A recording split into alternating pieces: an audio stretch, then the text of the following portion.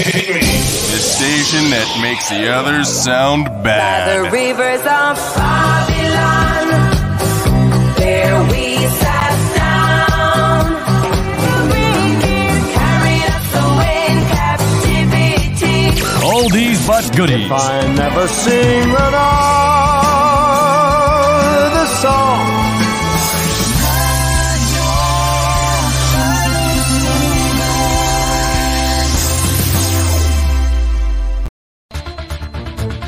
IBS Media, 25 years in public service, connecting both traditional and digital. IBS Media, we are engaged in radio, television, talent and events management, public relations, social, digital media, and news service. We are the IBS Media Group. IBS Media Group.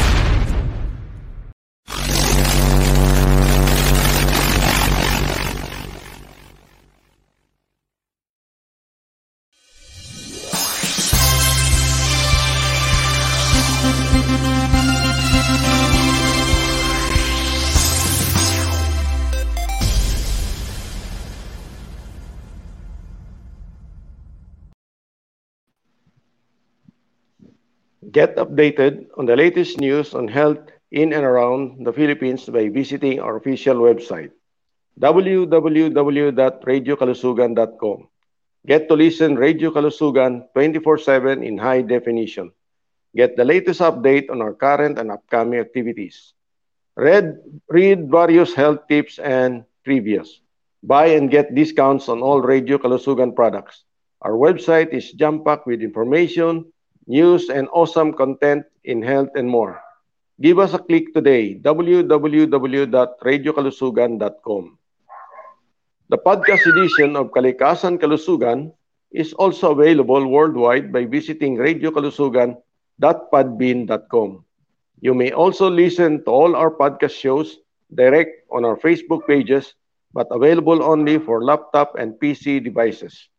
Kalikasan Kalusugan and other Radio Kalusugan podcast shows will soon be available globally on Spotify, Amazon Music, Google, and Apple Podcasts. Kalikasan Kalusugan is shared and streamed live to more than 3 million combined followers on Facebook and YouTube, powered by IBS Media. Just look for Radio Kalusugan on Facebook and YouTube to watch our previous programs, including Kalikasan Kalusugan. Please don't forget to follow, subscribe, share, click the bell button, and get notified when any of our programs go live. Radio Kalusugan is the first focus radio in the country, and you can catch Kalikasan Kalusugan soon for free on your radio sets over DWCO 103.1 FM across Calabarzon region. Radio Kalusugan 103.1 FM is a proud member of the KBP, the kapisanan ng mga broadcasters ng Pilipinas. Magandang araw sa lahat. Sige. Partner. Okay. Magandang araw sa lahat ng sumusubaybay sa aming programa, Kalikasan Kalusugan. At kumusta po kayong lahat? Luzon, Visayas, Mindanao, pati na sa ating mga OFW sa iba't ibang dako ng mundo. Magandang araw sa inyong lahat. Magandang hapon, magandang umaga at magandang gabi. Ang inyong lingkod, si Fred Boyles, kasama si Jill Alier. Partner, kumusta? Okay lang, magandang araw sa lahat ng tagapakinig natin sa buong mundo. Anong ating topic ngayon, partner? Marami pong nag-request, partner, na ipagpatuloy natin yung tungkol sa kalikasan dahil sa medyo alarming nga yung kalikasan na pinag-uusapan natin noong linggo. Gusto lang nilang malaman din ano ba daw yung pinabanggit nating mga pythons na yon. Kung na-rehabilitate natin yung yung sa kabukiran, sa tabing dagat, paano daw ma-rehabilitate naman yung yung sa dagat? Paano tataniman ng kahoy? Pwede ba sa gitna ng dagat, sa gitna ng kalaliman taniman ng kahoy? Yun yung mga katanungan na sagutin mo, partner. Pero pwede ring umpisahan mo, kumbaga, ano mo yung sinimulan, kung paano i-rehabilitate yung kabundukan sa tabing dagat para magiging maayos yung flow, para i-refresh lang, partner. Ang approach kasi dyan, partner, holistic ang approach dyan. Hindi pa isa-isa, kundi sabay-sabay mong ginagawa lahat ng parameters para natin ma-rehabilitate yung environment natin. Because the environment is one whole ecosystem yan. Isang kabuuan mula karagatan, kalupaan, at kalawakan. So, yan tatlong ho yan, isang ecosystem yan na nakakabalot na kung saan nakaka-apekto sa ating pamumuhay. So, ang approach ho niyan actually ay holistic ho, sabay-sabay po yan. Kumbaga, pag sinabi mong environment or kalikasan, system-wide yan, no? Isang sistema yan, isang ecosystem yan na buo. So, ang approach mo dyan, buo din. Ngayon, kung saan tayo magsisimula, ay unang-una kasi, paikot yan, no? Paikot yan, Fred, no? It's a cycle, no? So, okay. Ang pinakasimple kasi muna nating gagawin, yung sinasabi ko, kasi ang number one na pangalagaan natin, yung tinatawag natin ng yung the rot of yung kalikasan. Yung ibig sabihin, yung mga bagyo, yung mga storm, etc. Yung mga tinatawag natin drought or flooding, etc. Nagsisimula yan sa karagatan, sa temperature. Kasi alam mo bakit? Para din ho yung makina. You know? Ikinukumpara ko ang mundo, ang kalikasan, sa isang makina. No?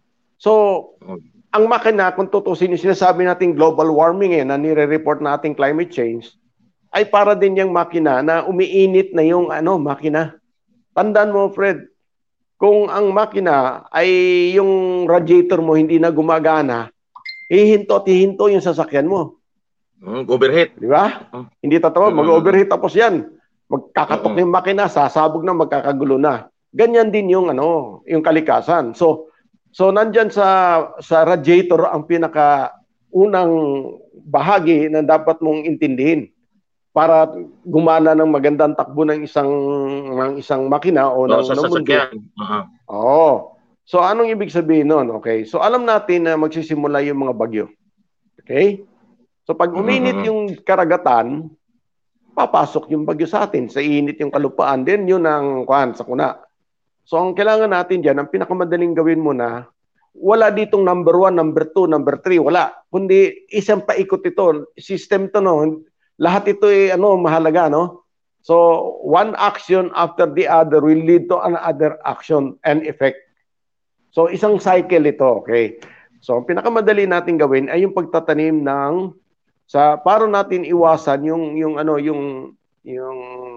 climate change na mapanira. Mapanirang epekto ng climate change. We have to start somewhere, okay? Okay.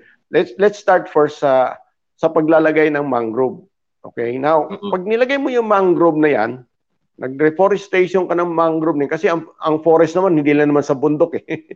Kahit sa ragatan ang tinatawag natin yung mga mangroves yan or lowland forest, no?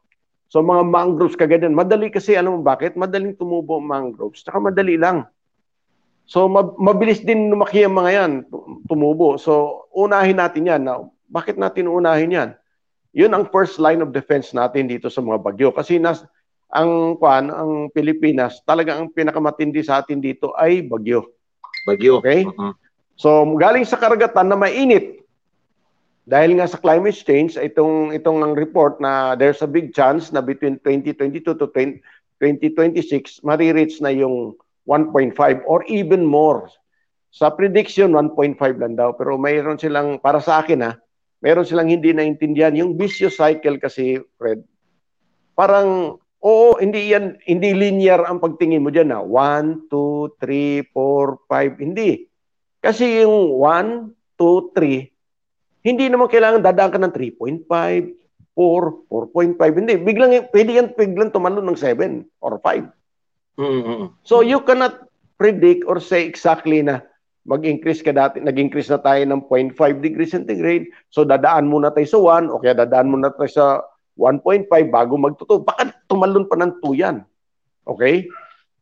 Kasi iba ang environment eh. Hindi naman sumusunod na linear yan eh. Okay? Pag pumasok ka na sa vicious cycle kung tawagin, ang kanyan, unpredictable na ang mangyari. Parang lastiko yan, Fred, no? Yung rubber band, pwede mong i-stretch yan ng gusto. Double its size, pwede mo i-stretch. Or even triple. Pero pag dumating ang punto sa kaduduluhan, na-reach yung threshold, pak, i-snap na yan. Pag nasira niyan, wala na. Kagulo na lang lahat yan. Wala na yung mga tinatawag na 1, 2, 3, 4 na increase ng temperature. Hindi, mangyayari yun. So, ngayon, sa akin lang, balik tayo sa mangrove, pagtatanim ng mangrove. Now, bakit mangrove? Marami dyan, alam ng sa mga lugar sa probinsya, ng mga tabing dagat, yung mga etc. Yung mga tao dyan, alam nila kung paano magpagtanim. Magagawa nila yan. So, matutulungan natin yung parang employment na kwan. At the same time, alam natin na yung pangingisda kasi masyado nang lumilit.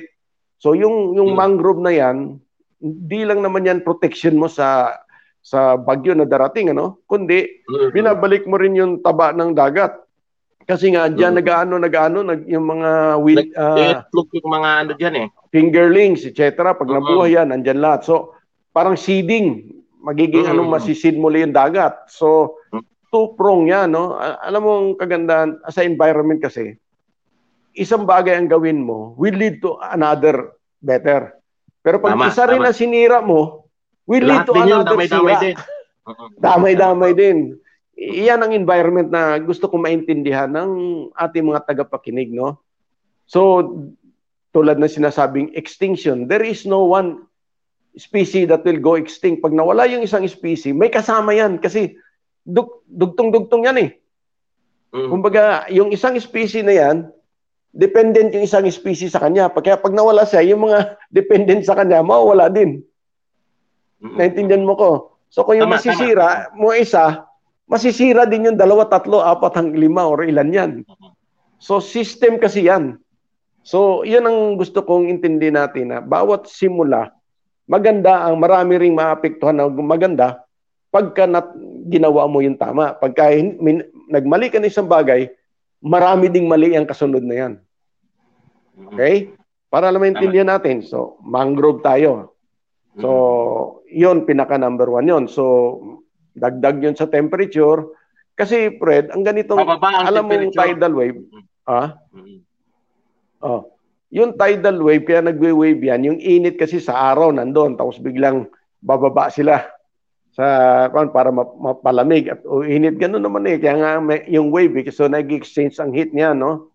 So kung marami yung mangrove, mabilis ang paglamig ng tubig. So hindi rin masyado gagalaw. Bibilis ang galaw na mag-ano ng mag-i-steer.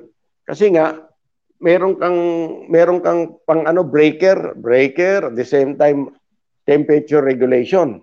Okay? So okay, pagpalagyan natin na ano yung mangrove na yan, no? Ang kasunod diyan yung mga watershed natin. Kasi Fred, kumbaga sa radiator, yung mga arteries ng dagat, ayan yung ating mga ilog. No? Labas paso, ganyan. Yung mga arteries kumbaga sa main sa puso, andito yung pump mo ng dugo, pupunta ngayon sa mga arteries mo sa lahat para mag-feed. So, ayan, ganyan yan. So, mga ilog natin din, lalo na yung mga watershed natin na source ng ating tubig. Kasi, Fred, itong climate change, maintindihan din nila na dito nagkakaloko-loko yung ating water supply, which is essential to our lives.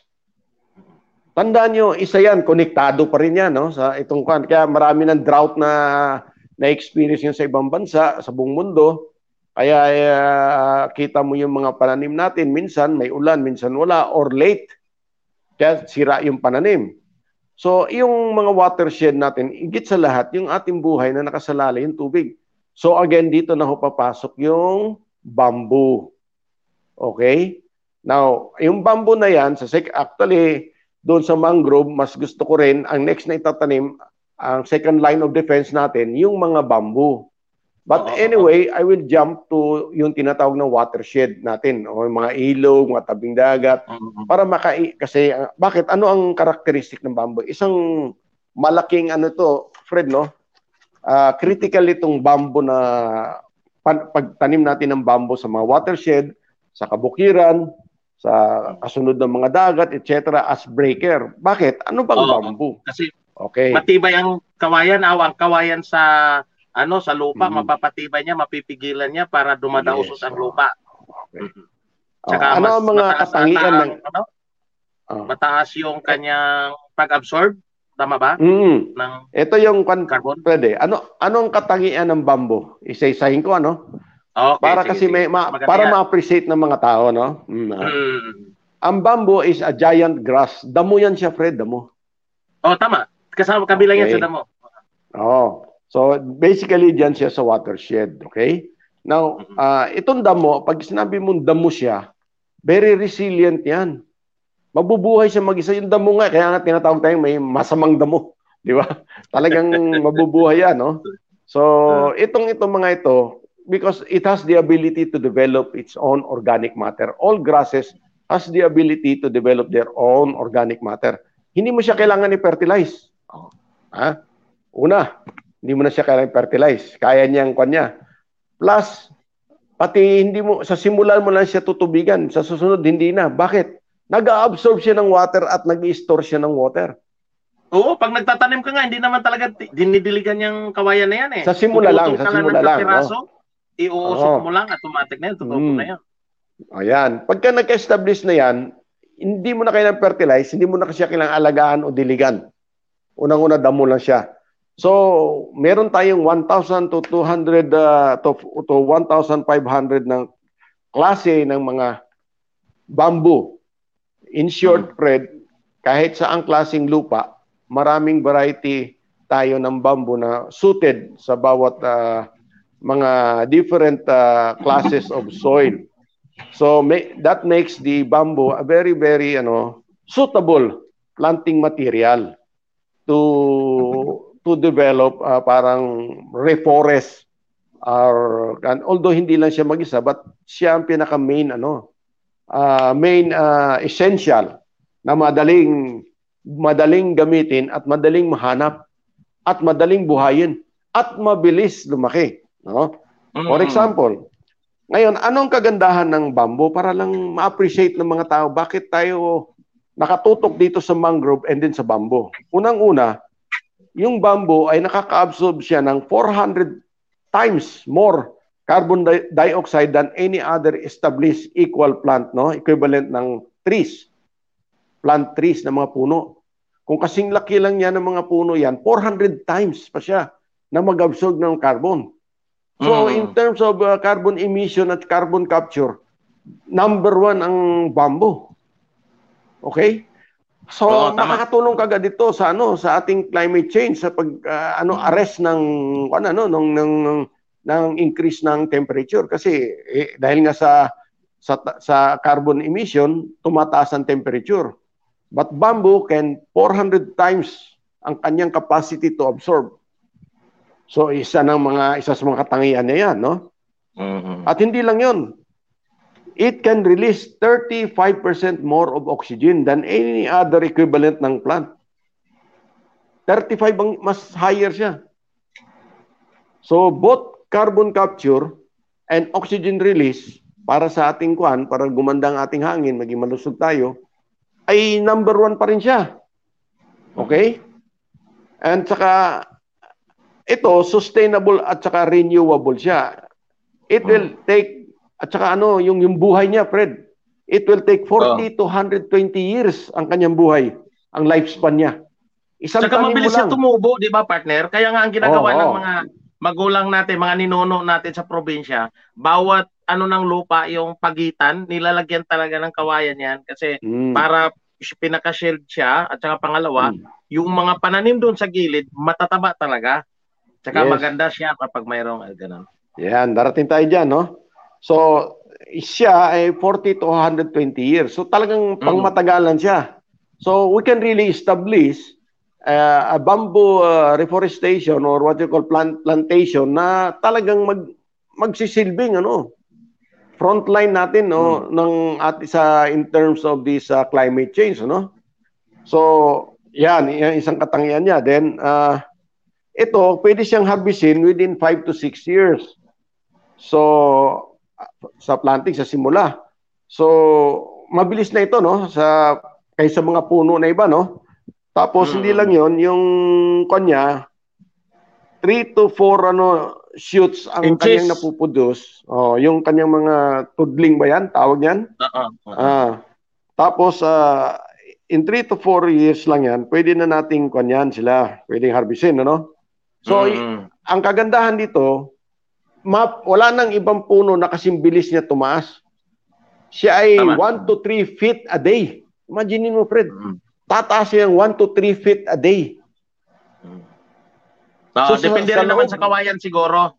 Kasi may kawayan na tinatawag na guod, mabagal siya. Almost 1 feet lang. Ang mabilis tumubo talaga, yung sa, may tawag sila doon, yung parang yung sinabing butong, yun yung tawag noon na talagang totoo yan, 3 to 4 feet a day, tataas siya. Depende sa variety yun. Kaya ang range nga, 1 to 3 feet. So, marami kang mapagpipilian dito. So, ganun kabilis yan. So, kung talagang kailangan natin ng immediate results, itong bamboo na ito is talagang ito yung sagot sa ating immediate need na para ma-cover agad natin yung mga yung mga natin, yung mga kalupaan natin, ma-hold ang soil, ma-avoid yung flooding. Kasi pati yung canopy niya, Fred, napiprevent niya, Fred, yung surface runoff, yung bang biglang buhos ng ulan, saka yung kanyang mga dahon na natutuyo sa lupa, talagang nagsisilbi siyang mulching. So yung soil erosion sa mga malakas biglang ulan, napipigilan ng bamboo din. Napipigilan, tama. Yung kanyang karakteristik. Mapipigilan niya. Tapos malakas siya mag-absorb.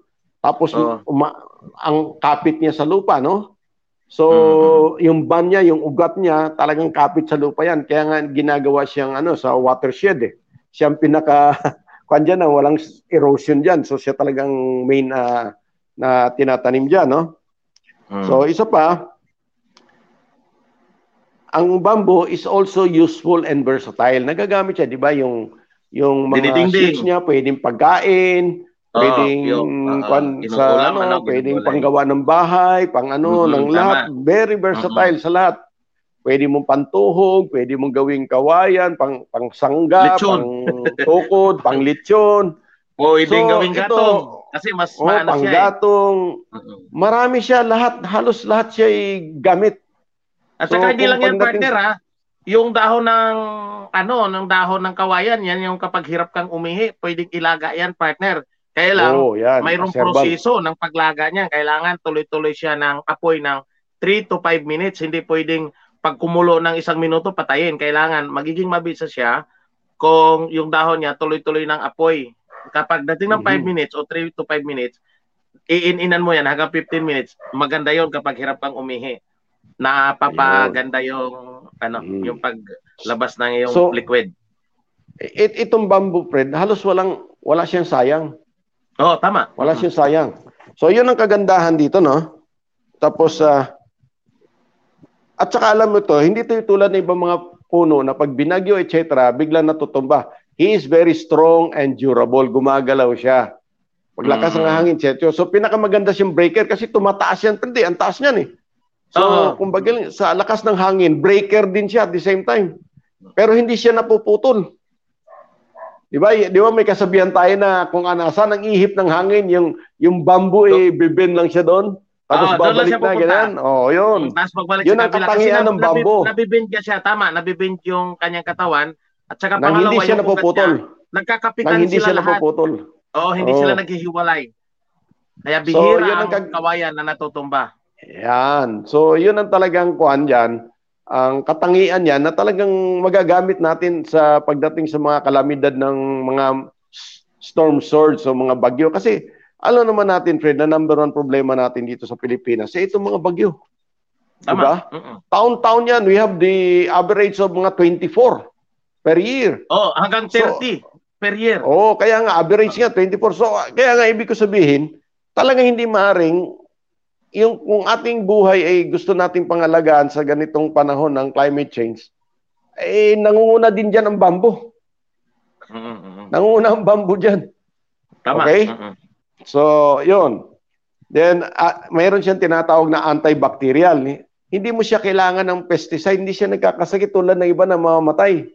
Kung ano-anong mga sakit. So, very safe, very sustainable ang tawag niyan, Fred. Pag nagtanim ka ng bamboo, sustainable siya. Hindi alagain. Napakadali itanim. At pwede maging source ng income ng mga sa rural area. Mga farmer. Oo. Yes. So, talagang talagang sustainable siya in a sense na kapakinabang siya sa lahat ng aspeto. Sa utilization ng tao, sa bahagi ng pagproteksyon sa watershed natin, sa pag-maintain ng ating na panangga mo sa bagyo, at mga gamit na pwede mong gamitin sa bahay, pwede mo siyang sa kapalit ng kahoy, ng mga matitibay na kayo. Matibay yan, Fred, basta treated yan, tsaka yung tawag niya, taga sa panahon.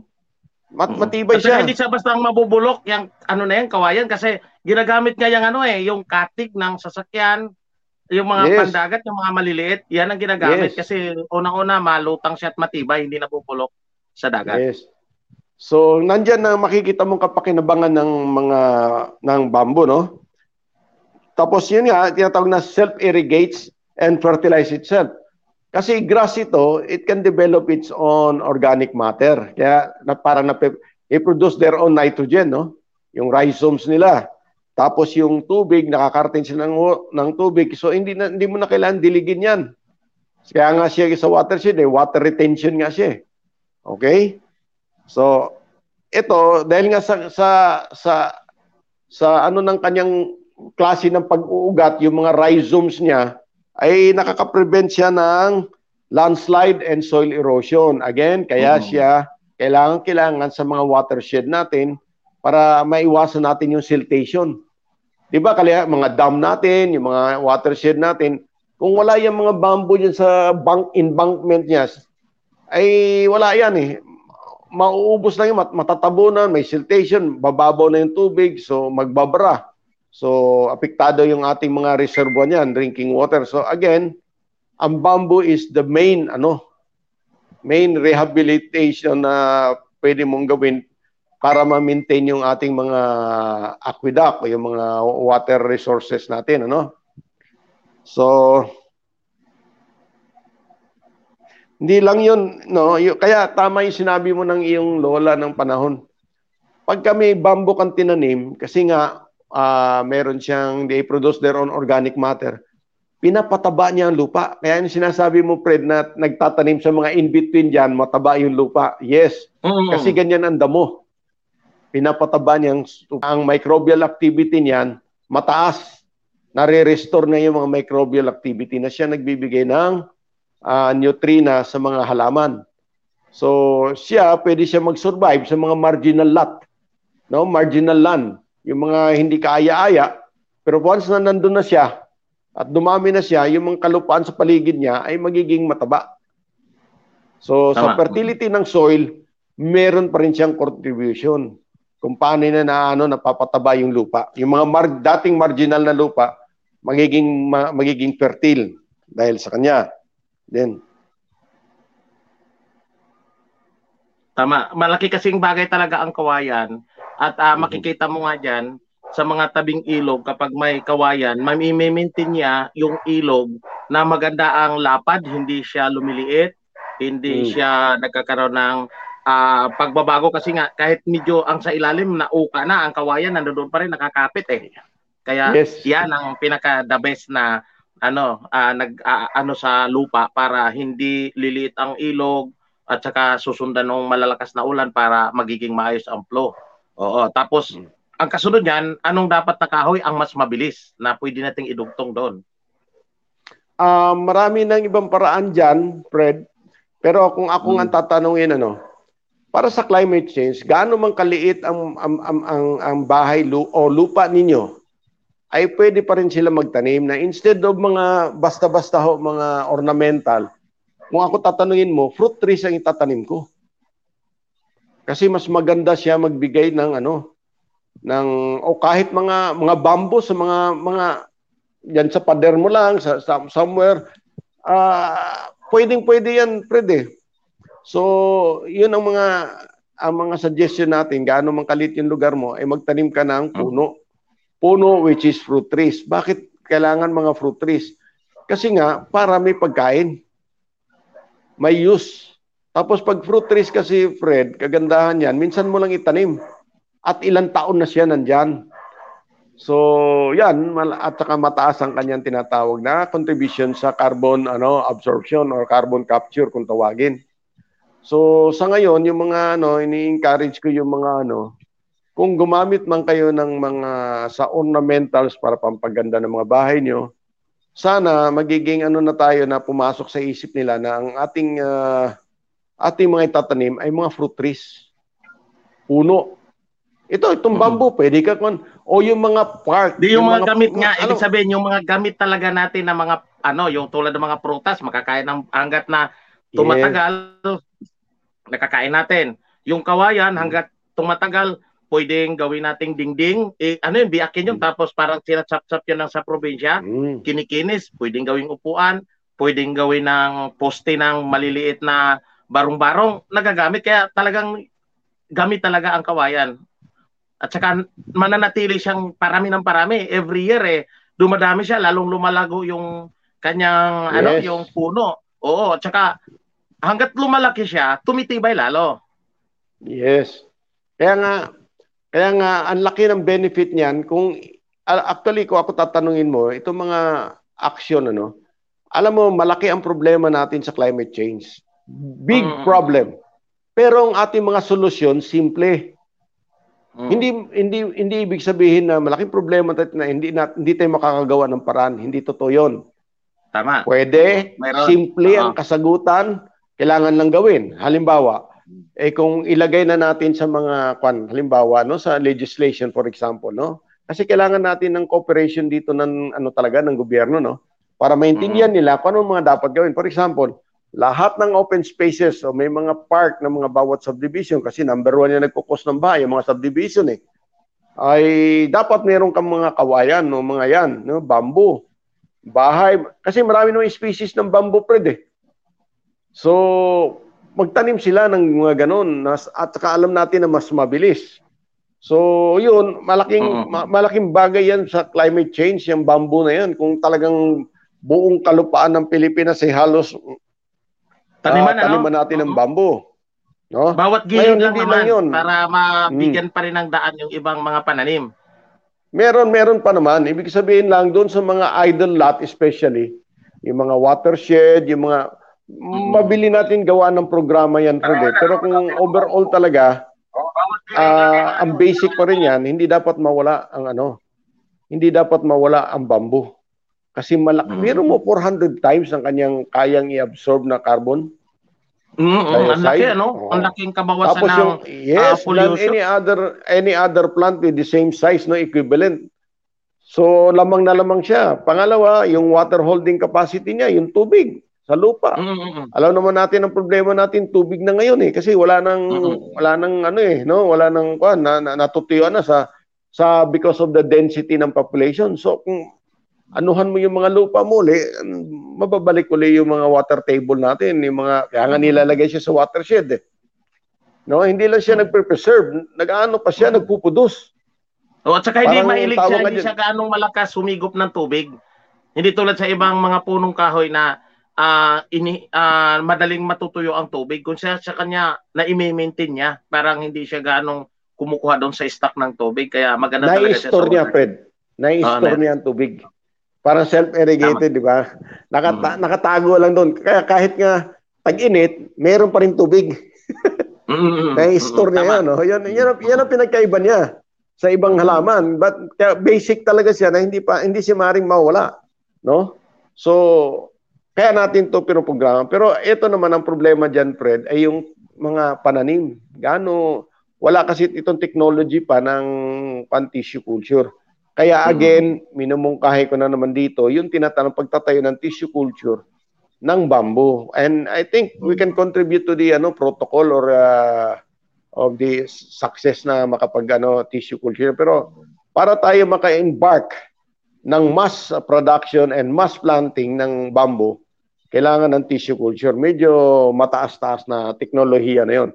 Kakibat ng programang ito. Kasi maraming ng ilang taon ako narinig na may programa ng replanting ng bamboo. Never na naging successful. Alam mo bakit? Tama. Walang Sige, makuhang partner. pananim. Pero May madali budget siya na yan, kumuha ng nakailan. madali siya kumuha ng seedlings Kukuha ka lang ng Kakaunti isang lang. kawayan, putol-putulin mo, tutubo yun eh. Yes. Kung gagawin talagang major program yan, pero mabagal pa rin yan, Fred. Tissue culture talagang technology wherein you can produce millions at the same time. Pag-planting, millions kagad, ilang 100 hectares, 1,000 hectares. Tissue culture pa rin ang kasagutan dyan, yung sinasabi mong pagtatanim po matagal din yon. Pero pwedeng gawin sa simula. Pero akibat dito, yung development ng technology ng tissue culture ng bamboo production. So, I think I can contribute to that. Hindi lang ako muna pero meron na akong idea dyan, So, ito, kasi nga hindi pwedeng isa-isa lang. Hindi ang kailangan approach mo. sabay-sabay. Oh, Ibig sabihin, partner, hindi kailangan isa-isa kung lang. ang gobyerno dyan, partner, na magkakaroon ng project, kailangan magkakaroon talaga ng ika nga na pabilisan at mas talaga yung massive yung paggawa dyan kasi dahil nga sa sinasabi mo nga na hanggang 2026 nung 26. ayon sa mga scientists magkakaroon ng pagbabago, pero bigyan mo natin daan to, partner, ito magandang text, partner, magandang message sa atin sa Radyo Kalusugan. Una, sabihin mo bumabati sa atin si Alvin Montes na magandang hapon at sinasabi din ni Katipon PJ, good afternoon Sir Fernando Boyles at Jill Ang, nice to meet you personally po Sir Jill sa Panso, Laguna during our Juan Dakila. Nagkita na pala kayo nito, Tapos sinasabi rin ni Carlito Canta, good afternoon, always take care po. Tapos sinasabi ni Flor Abara, magandang hapon po sa ating lahat, good afternoon po. Pero sir, mayroon dito, pakinggan mo to, partner, sabi ni Alvin Montes, sorry sir, hindi kayang pigilan ang kalikasan, may libro po dyan, lumang libro na nagsabi na every 5 cycle of galaxy, 1,000 years sa atin, every 5 cycle of galaxy, maghiwalay ang hot air at saka yung cold air. Yun, baka hindi nyo po alam. Ito po, Sir Alvin, alam po namin to, nabasa po rin ito Itong ganito po yan, sir. Gusto ko lang pong sa ulan, kalikasan. Pero paano ka hindi mababasa? Kailangan kang magpayong. Hindi po mali ang sinasabi ni Sir Jelang. Tama po 'yon. Kayang protektahan dahil hindi talaga kayang pigilan ng kalikasan. Kaya nga gumagawa tayo ng paraan para ito mapoprotektahan yung pag-init. Tama nang sinasabi nyo. Tama rin yung minumungkahi ni Sir Jill para magiging maayos. At mayroon pa rin siyang imungkahi kung paano magtatanim sa dagat naman. Siguro lalong maimposiblihan kayo doon na maibalik yung mga planktons na nasa dagat at saka yung mga zoo para magkakaroon din ng paglalamig. Yung tungkol naman sa libro, parang alam ko to yung libro na yan, sir. Nabasa mo na yan, Fred Pinasa mo na yan. Itong libro na to, sir, alam nyo, kung hindi ako nagkakamali, ang binabasa nyo dito, yung 5,000 Sir Galaxy is isa at 3 siyam, may 7 bilog na buwan. Tama, kung baka nabasa nyo ito. Ang totoo niyan, itong libro na ito, may kopya din kami niyan. Kahit sandali lang yan. Totoo yan na maghiwalay ang hot air at saka yung cold air. Nakalagay sa libro yan. Hindi pa natuklasan ng mga scientists. Nakasulat talaga yan dahil luma talaga yan. At ang nakalagay doon, partner gusto ko lang ibahagi, partner, total may nagsabi naman. Kasi sige, go ahead. Parang sinasabi sa atin na baka hindi natin alam. Nabanggit mo na yan, partner. Nabanggit na yan sa ating ginagawa episode. namin dito, lalong-lalo na kay Sir Jill Ang, ayon yun sa science, ayon sa napag-aralan niya sa environmental, na para maprotektahan. Sabi ko nga kapag tag-init, maggamit ka ng isang bubong, hindi ka na maiinitan. Kapag tag-ulan, gagamit ka ng payo, hindi ka nababasa kahit sa kalakasan ng ulan. Ang totoo niyan sa librong yan, binabanggit talaga diyan na kung titingnan mong mabuti, 1975, 75 partner, kung hindi ako nagkakamali, nagsimulang maghiwalay yung hot air at saka yung cold air. 1999, September, doon pa lang nagkakaroon ng pagbabago na bumababa. Pansinin nyo yung nararanasan natin. Yung pagtumaas yung hot air ng 8 layer, magiging 6 layer yung cold air, mas mahaba yung araw kung pansinin mo kaysa gabi. Bakit? Yung reflection ng araw nasa ilalim na dahil sa mas mataas yung hot air, ibababa niya. Kaya ma-maintain yung liwanag. Akala mo matagal siya na nagdilim. Kapag tumaas naman ng 9 layer yung cold air at bumababa ng 6 layer yung hot air, mas mahaba naman yung pakiramdam natin o tingin natin sa gabi. Kasi naibababa kaagad o didilim kasi yung sunlight napipigilan noong cold air. Ngayon, bakit ba sinasabi ng libro na yan? Totoo rin yan kung nabasa mo yan na sinasabi na magbabalik siya sa normal. Kasi dahan-dahan na po niyang titiklop. Ang oxygen content natin, yung sinasabi na itong ozone layer, binabanggit doon, hindi mababasag talaga yan. Kahit anong gagawin. Kaya lang, pag separate noon, magkakaroon ng way para yung init papasok at magkakaroon ng kalamidad. Kaya ang sinasabi ni Sir Jill Ang, puprotektahan natin, tutulungan natin yung kalikasan sa panahong yan.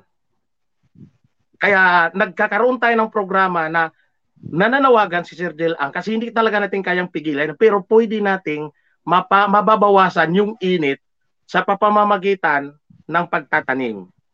Pati sa dagat, may cooling system yan. Mayroong mamaya, babanggitin ni Sir Jill Ang kung paano magtatanim naman sa dagat. May teknolohiya po siya dyan. Ngayon, doon naman sa sinasabi nyo na babalik, totoo yan babalik. Pero gaano kahaba, sir? Mahaba yan. Kasi kung nagkakaroon ka ng pagbabago hanggang nararamdaman yung epekto, 1999, simula noong 1975 is 24 years. Magkakaroon siya ng difference ng 24 years again para doon sa magsimula siyang, kumbaga sa partner ba, yung parang sa dagat na magbabalik siya, yung parang magkakaroon ng, di ba yung pagbaba ng dagat, yung low tide at saka high tide. Magkakaroon siya ng ganon. After naman noon, may 25 years na, 24 years na naman siya na maghihilom, babalik sa dati. Kaya anong gagawin natin? Kailangan ba tayo kapag nagta-travel tayo, hihinto tayo o naglalakad tayo, hihinto tayo dahil antayin natin na matapos? Yun hindi. Kailangan gagawa tayo ng paraan. Kaya yun ang mungkahi ni Sir Jill Ang na dapat nating gawin. Tama po kayo. Tama din po si Sir Jill Ang. Kaya dapat po natin suportahan yon. Oo. Ang totoo niyan, marami na rin siguro nakabasa niyan kung titingnan natin yan. Kung nakita mo yung title niyan, pag tinagilid mo lang, makikita mo yung libro na yan. Pag tinagilid mo, yung libro na yan, nawala sa amin yan eh. Pero kung may nakalagayng pub, yung nabasa mo sa amin yan. Nawala lang yan. Matagal ng panahon. Okay. Ngayon, kung hindi man yan, isipin, may kopya kayo. Mabigat po yan. 10 kilo po ang bigat ng librong yan. Kasing nipis ng papel na manipis na may parang balat lang. Yung parang sa court, kung makita niyo yung papel ng court na makinis, yung parang dilana na papel, ganun lang kanipis siya. At matibay po yan, hindi po basta-basta mapupunit. Ano, Sir Jel? Onion skin? Onion skin siya. Tapos hindi siya mapupunit yun pag sinadya mong punitin. Kapag ginupit mo yan, tutunog pa yan. Na parang may sinulid. Sabi nga ng lola ko noon is may abaka sa loob yan. Kaya lang masyadong manipis. Masyadong maganda siya. Pag nababasa, hindi rin po yan magdikit-dikit kasi nagkakaroon po yan ng Subukan nyo pong basain yan, hindi po magdikit-dikit yan. Pagkatuyo niyan, maibabalik din yan ng normal niya. Babalik siya sa kanyang kulay. Kasi parang nga siyang may langis partner eh. Para siyang makinis na Pero maganda talaga ang pagkasulat. Pero luma talaga yan kasi wala pang nabanggit na ibang salita diyan eh. O hindi mga yung mga sinaunang mga salita. Kaya lang maganda kasi may index yan. Kaya yun po yun. Pwede nating pahabayan, maiksi lang po kasi ang oras natin ngayon. Pwede nating palawakin yan. Alamin mo lang. Kung nasa page yan, 199 page, 1,999, 0.7, ibig sabihin sa page 7 yon. Nasa bandang baba na yon o gitna. Malaki po yan, partner eh. Ano yan eh? 24 by, ano yan eh? 24 by 16 yung laki ng libro na yan. Yung sinasabi nabanggit mo na niya. sa akin nga yan eh. Anyway, Oo nga eh.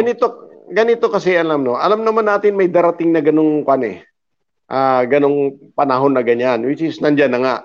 Ang kailangan ho natin ay paano natin iwasan na hindi tayo ang masalanta sa darating na panahon na yan.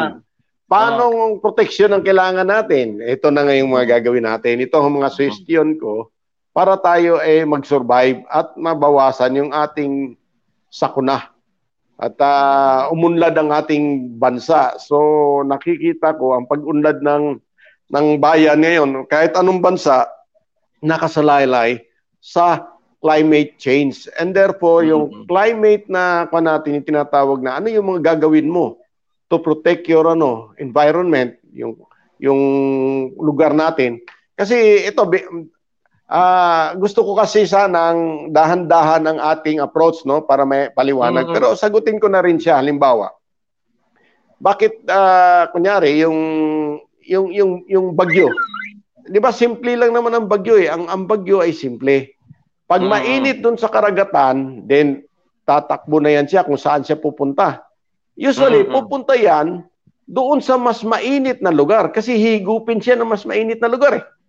At saka ang gatungan niya yung init eh. Yung init eh. So kung itong ating island, usually na pahaba tayo eh, para tayong rosary. Sa Asia, sa Southeast Asia, para tayong rosary, sumahaba tayo. So maraming parte ng ating bansa ang tatamaan kasi nakabalagbag tayong ganun eh. Oo, tama. Diba sa Pacific Ocean? Lalo na yung Visayas, ano? So, kung magawa natin ng paraan yung tulad na sabi ko, itong side natin sa Pacific Ocean na usually pinagmumulan ng mga bagyo, ay lalagyan ka para kang firewall yan eh. Parang kung sa China, Great Wall of China, eh, di ba? Sa mga invading na mga hordes ng mga barbarians eh. Ito, yung pandin. Ngayon, lilihis yung bagyo na yan eh. Mapapalihis natin yan kung meron tayong parang firewall na yan. Yung mga sinasabi ko. Pati yung ating karagatan. Kasi nga, ang approach nga natin, holistic. Hindi nila alam ito, holistic eh. Pati yung, kaya nga, partner, parang ganito din yan, partner eh. Kumuha ka na isang ordinaryong tubig, pakuluan mo, 100 degrees centigrade. Lagyan mo ng asin. Di ba? Tataas ang temperature bago siya di ba? Bago siya kumulo. 20% partner. Oo. Lagyan mo pa ng kung ano-ano.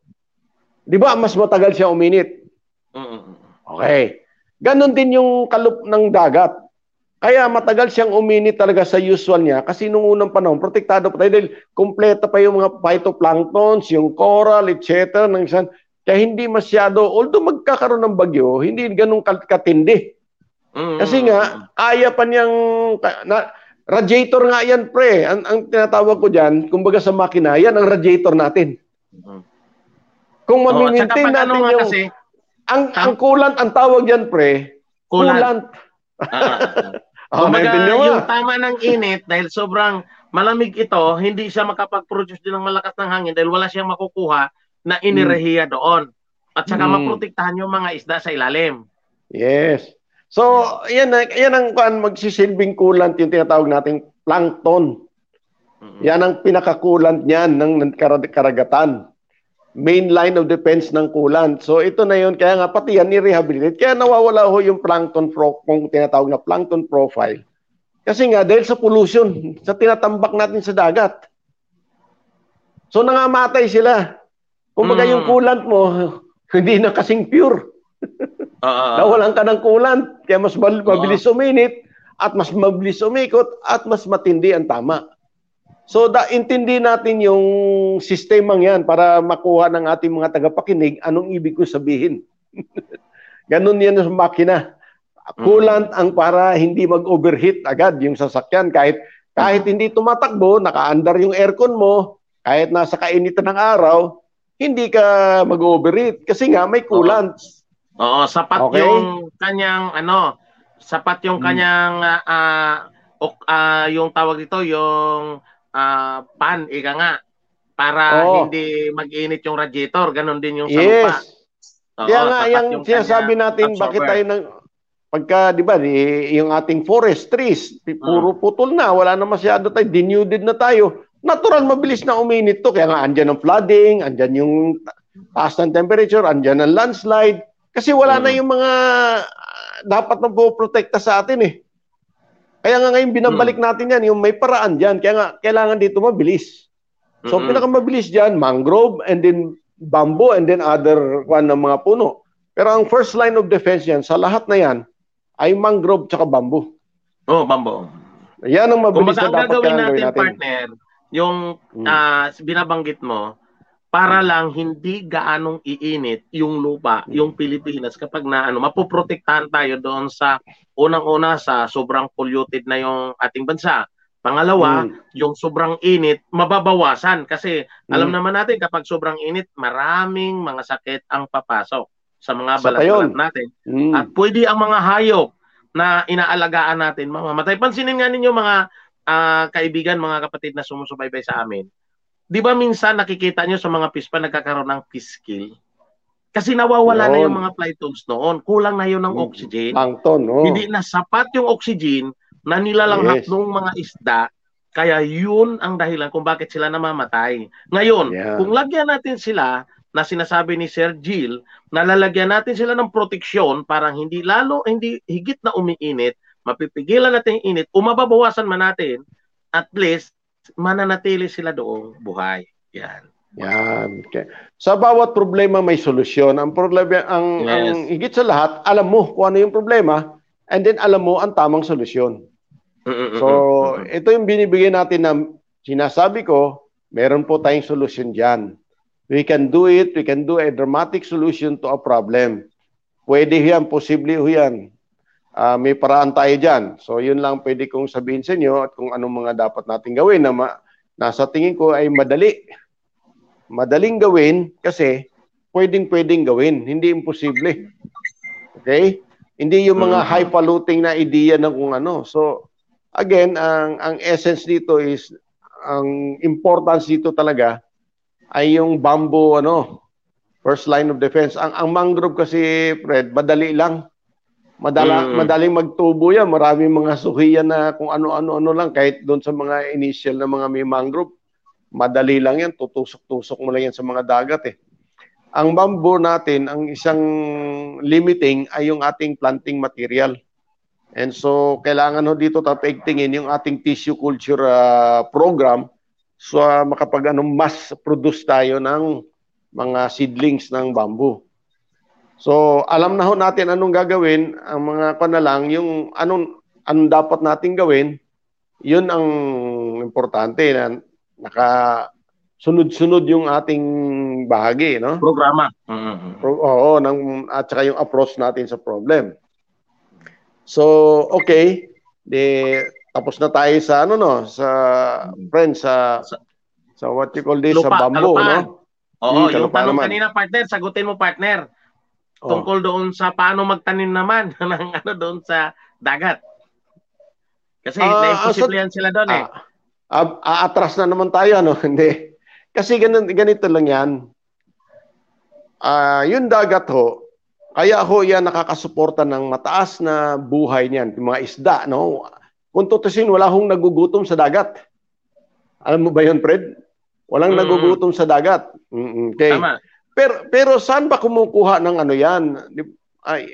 Yung sa kalupaan, di ba? Yung halaman natin, di ba? Kaya ka nagtanim, saan siya kukuha ng kanyang nutrina? Di ba sa lupa?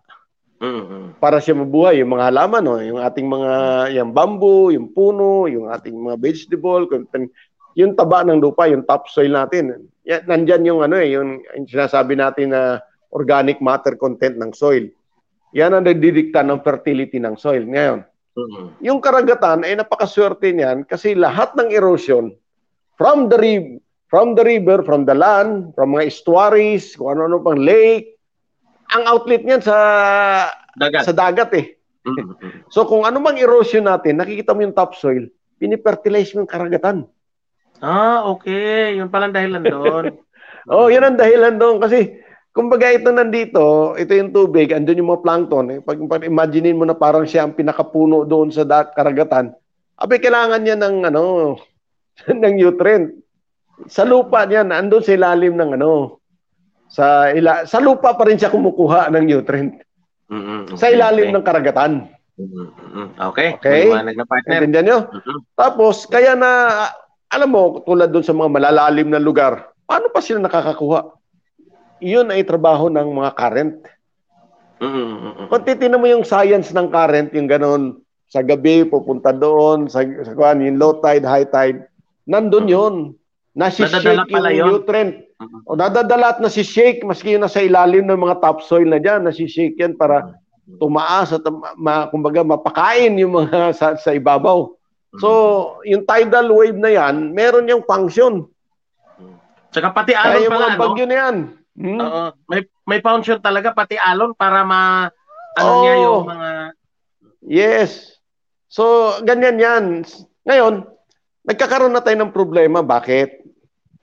Kasi kung tutusin yan, ang pinaka-beneficiaries ang dagat. Kasi nga, lahat ng soil erosion, mga topsoil yan eh. Yung mga gumuho nating mga bundok na yan puro yung topsoil eh.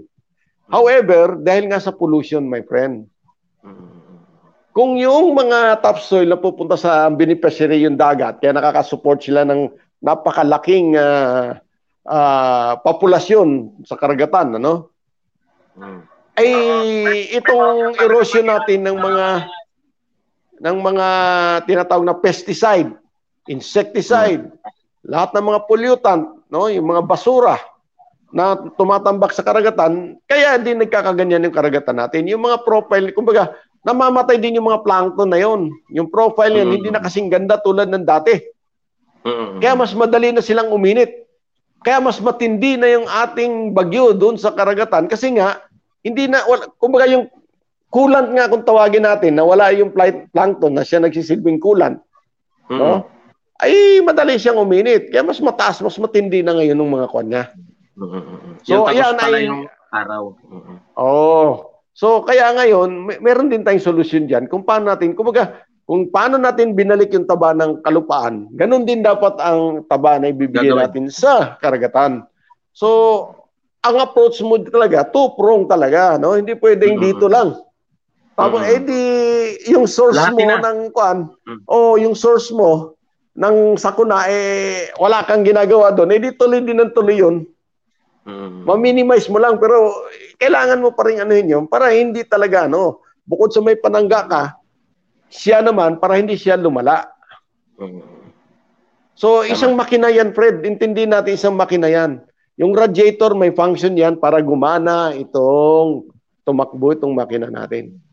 So, alagaan natin yung tubig. Pag naubos, dagdagan. Kung walang coolant na, lagyan ng coolant. Di ba? Ganun yun. Para hindi... Ganun lang yung ibig sabihin niya na parallelism lang ito, example lang ito, para lang ma-imagine nila yung ibig kong sabihin. Okay? Yung coolant natin sa kalupaan ay tawag natin yung mga puno. Kaya na umiinit na ni kalupaan, then putol na lahat ng ating mga forest. Wala na mga puno. Wala tayong forest cover. Illegal logging, nag-quarry. Yan mga ganyan. Hindi lang yun, Fred. Yung development kasi natin, flatland, puro na building. Wala na mga in-betweens na puno. Oo nga, Pati yung mga so, palayan, magiging mainit talaga. Lahat palayan natin, ginawa ng commercial, mga subdivision, mga golf courses. Ilang hektarya ang golf courses? Mga ano lang yan eh. So, ang kampanyan, ang water requirement yan, napakataas. Tapos, mga pesticide na gamit yan, matindi. Insecticide, pesticide, weedicide, name it. So, yun ang mga number one na nakakasira na sa ating actually. Isa sa mga destructive yan, yung mga golf courses na yan, destructive yan sa environment talaga eh. Ang laki talagang impact niyan. Subdivision na puro semento. Ay biroon puro building, etc. Napakainit. Wala nang madadaluyan ng tubig ng maayos, Hindi ganong ang tubig, ganun din. Kaya nakikita mo bakit may nagbabaha kasi iisa na lang nasi-centralize. Halimbawa, Fredo, alisin mo yung mga semento, mga kwan. Kada ulan mo, absorb ng lupa yan. Di ba? Sinemento mo na karamihan ng semento ng Kalawakan yan, isang pupunta yung ulan. Di sa isang lugar lang yan na pupunta. Ay, volume. Tama, partner, kasi kapag ang lupa ay walang semento, sa pagbagsak niyan, halos 15 minutes pa yan na ina-absorb niya na yung sa lupa. Yes. Oo, Yes. 95% sinisipsip niyan sa lupa. Tapos hanggang 15 minutes, saka pa lang siya magkakaroon ng pero tuloy-tuloy siya nag-absorb ng mababang porsyento, nasa 10%. Yes. Kunti na lang yung dadaloy, dahil maipalawak naman niya. Pero kung semento, partner, Bigla. nag-absorb lang siya, isang bagsak lang, tapos seconds lang. Pagkatapos, dadaloy na yung lahat. Kaya, yun, naintindihan din natin na talagang malaking epekto kapag puro sementado din. Tapos, ang Kaya mga tao plus pa, partner, Plus oo, flood. may mga kunting, walang tinatanim, Ulan. kasi nga, ayaw. Oo, ayaw magtatanim. Kaya, anong masasabi mo doon, partner? Anong dapat gawin ng mga nasa subdivision na may kapirasong lupa para kahit pa paano makabigay sila ng contribution doon sa sinasabi nating climate change? Kaya nga, ang suggestion ko, instead ng mga ornamentals, mga puno at fruit trees. Kasi may kinalaman kasi ng fruit trees dyan, partner, pagkain din ng tao kasi darating ang panahon kasi talaga na taghirap din yung pagkain. Ngayon, kung ngayon prepare tayo lahat sa mga fruit trees, etc., meron tayong mga tinatawag na alternative source. Bukod sa ito, may kinalaman sa kalusugan dahil yung mga prutas na yan, makakakontribute sa ating kalusugan ang fruits. So, yan ang isang approach natin. Win-win parati yan, Fred. Kumbaga, may puno ka, may pagkain ka, kalusugan mo, kakakontribute din yan sa carbon capture, sa kasi puno. Instead na yung mga ordinaryo lang na mga puro design na walang kapaki-pakinabang. Okay? Yung magde-design ka sa dingding na parang puno, pero kung taniman mo talaga siya ng mismong puno, mas may pakinabang. Pero hindi lang yun. Maski yung mga maliliit, basta't may tanim ka. Kahit nga sa kondominium kahit sa pasimano nila dyan pwede ka ng mga paso-paso Yun nga, isa pa yan sa ating mga suggestion. Marami tayong suggestion actually, Fred. Meron tayong programa sa lahat actually. Meron tayong paraan kung paano yan sasagutin yung ganyan mga problema at paano makakontribute sa climate change. Marami, mahaba yan. Hindi tayo matatapos kahit isang linggo tayo mag-uusap dito. Sa bawat lugar na paglagyan natin. Marami kang load dyan, partner, pagdating sa kalikasan dahil bilang isang... May ibigay ko lang yung mga pahapyaw na major, no? Pero yung mga marami pang mga individual situation, individual meron din tayong kasagutan diyan. So, yan ang ating approach, no? So, but one at a time, hindi ko matatalakay lahat yun dito. Kung talagang iisa-isahin ko yan. So, anyway, yun ang approach niyan. Actually, Fred, for example, bigyan kita, no?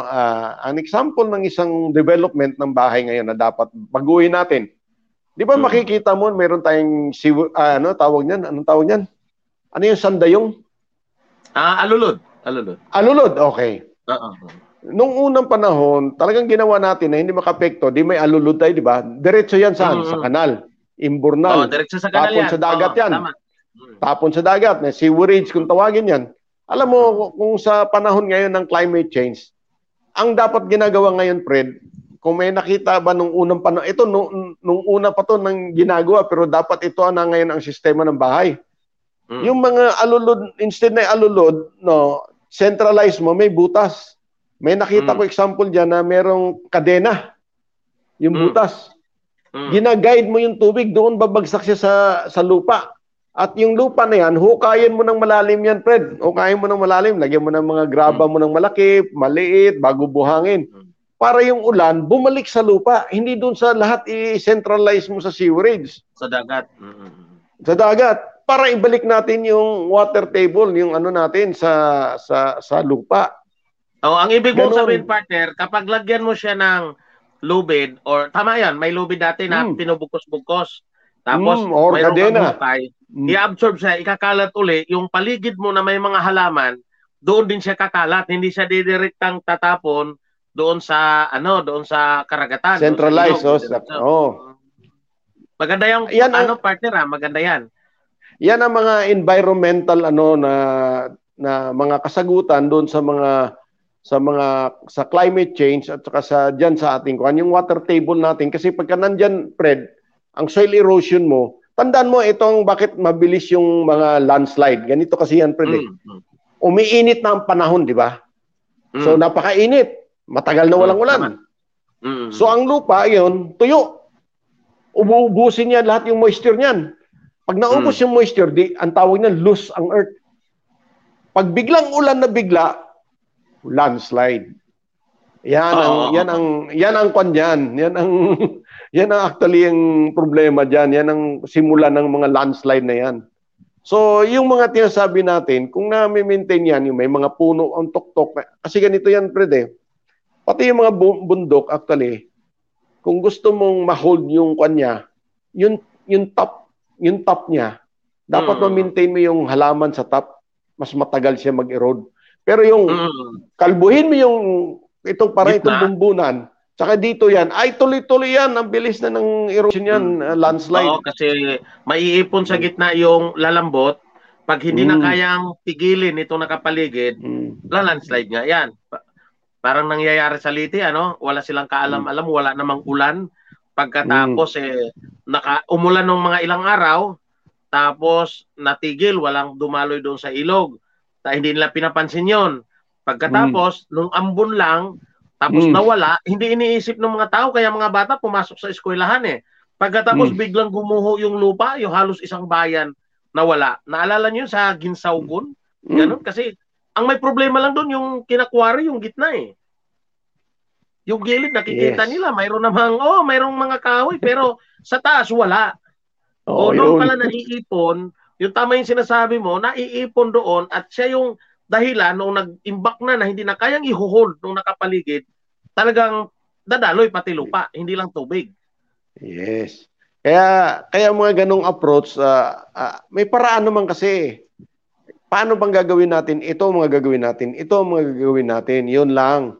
So kung alam natin yung ginagawa natin, at yan ay nagagawa na natutukan ng ating gobyerno, at yung mga paraan na dapat natin gawin ay gagawin natin, maiiwasan natin itong mga sakunang yan. Hindi man natin maiwasan yung bagyo, but we can protect ourselves from the storm. Nakuha mo, Fred? Hindi man natin siya completely maiwasan, but we can protect ourselves. Yan ang motto dyan. You cannot stop it. You can only, you cannot prevent it from happening, but we can protect ourselves. Or at the same time, we can lessen the damage that it can, that it can invoke upon us. So, gumagawa tayo ng paraan. At may paraan para dyan. Ngayon, kasi ganito, Fred, we have the technology. Alam natin yung gagawin natin, ginawa natin to.